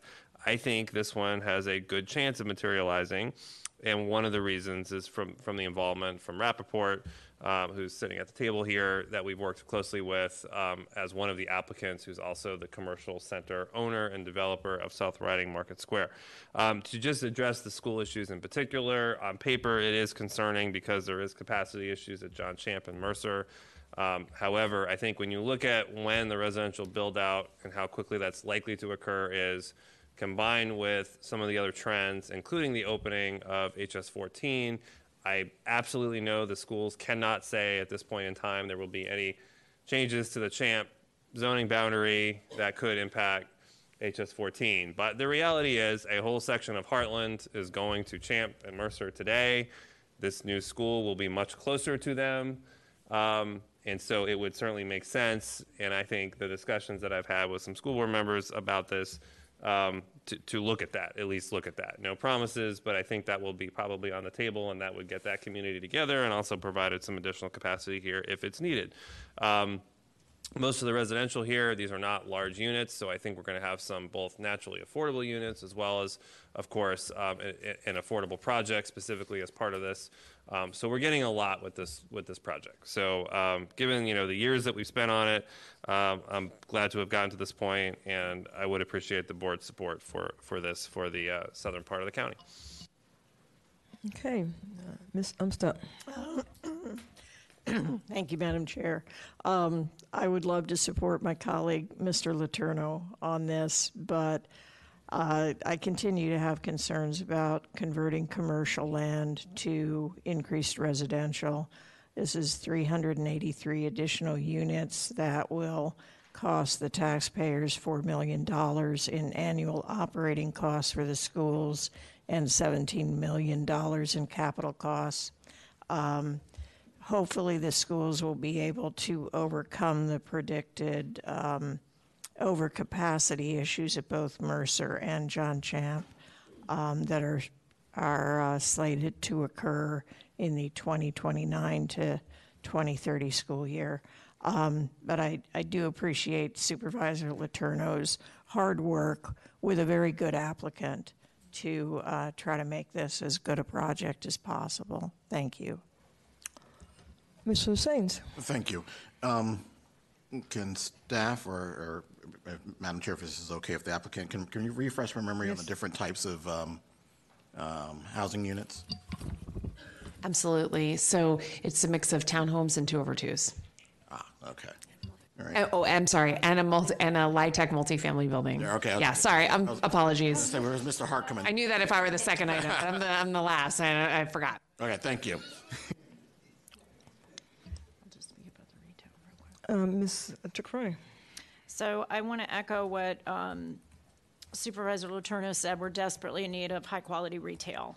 And as I said earlier, I mean, I'd love to see a One Loud in here on Route 50, and I'm willing to work with you guys if you need help getting in, some high-quality retail. I know somebody mentioned Cooper's Hawk, too. I mean, happy to work on that. But I think the schools, I have an idea to help maybe with that in the short term, but I'm glad Bev Tape came and gave some more information, so I think I can support the application. Thank you. I'll talk about this a little more at our meeting next week at our board meeting. But two things happened this in the past, well, I guess, like 10 days that were really interesting. First, in MBTA does a study every 2 years of the most pressing issues for the Northern Virginia region. It's done by MBTA because we always assumed that the most pressing issues is going to be transportation, traffic, transit, that type of thing. For the first time ever, that wasn't the most pressing issue. The most pressing issue was lack of attainable homes.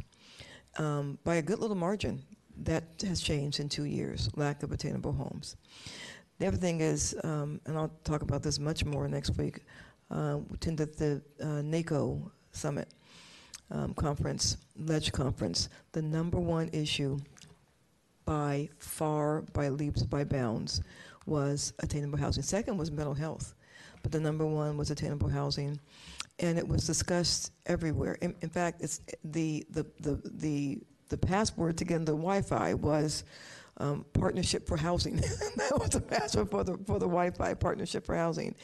The attainable housing crisis in America was already at critical levels.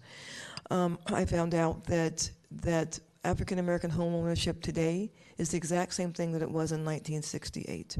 Exact same thing it was in 1968. Veterans housing, for especially veterans who are coming out with mental health issues and other issues, there is no housing for them. There's just no housing. As a county, a region, a commonwealth, and a country, we do not solve the housing issue without building homes. We just don't. You cannot solve the housing issue if you don't build homes. It's just impossible.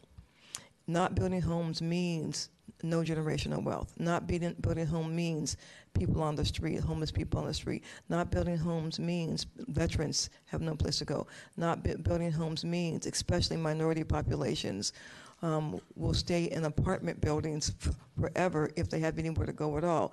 Not building homes is really bad for single mothers or single women. This discussion that we can't build a home because it will cost money, well, I'm sorry, I have 2 children. I moved to Loudoun County, and I raised my children in one of the best school systems in the country, and somebody helped me do that. So I have no trouble at all extending and helping somebody else do that. We need homes. Period, the end. We need homes. I will happily support this application. Ms. Letourneau. Yeah, well, I'll still have kids at Champ and Mercer for a very long time. So we'll work with you on the school situation. And I just did want to mention that Rappaport has it's getting a little bit late. Gracefully agreed to join me for a retail town hall meeting on Monday the 24th. We're going to talk about this project. We have had plenty of public input with the public on this project up to leading to this vote, but post-vote, along with some other folks, to talk a little bit about retail development in this corridor and share some insights. So appreciate that. Okay. Motion made by Supervisor Letourneau, seconded by Vice Chair Brixman. All in favor say aye. Aye. Oppose? Nay. That motion would pass 8-1. I think that's it, everyone. Thank you so much, and thank you to Supervisor Letourneau for all of his work with us. All right, thank you. We are done. Thank you. Supervisors, we're adjourned.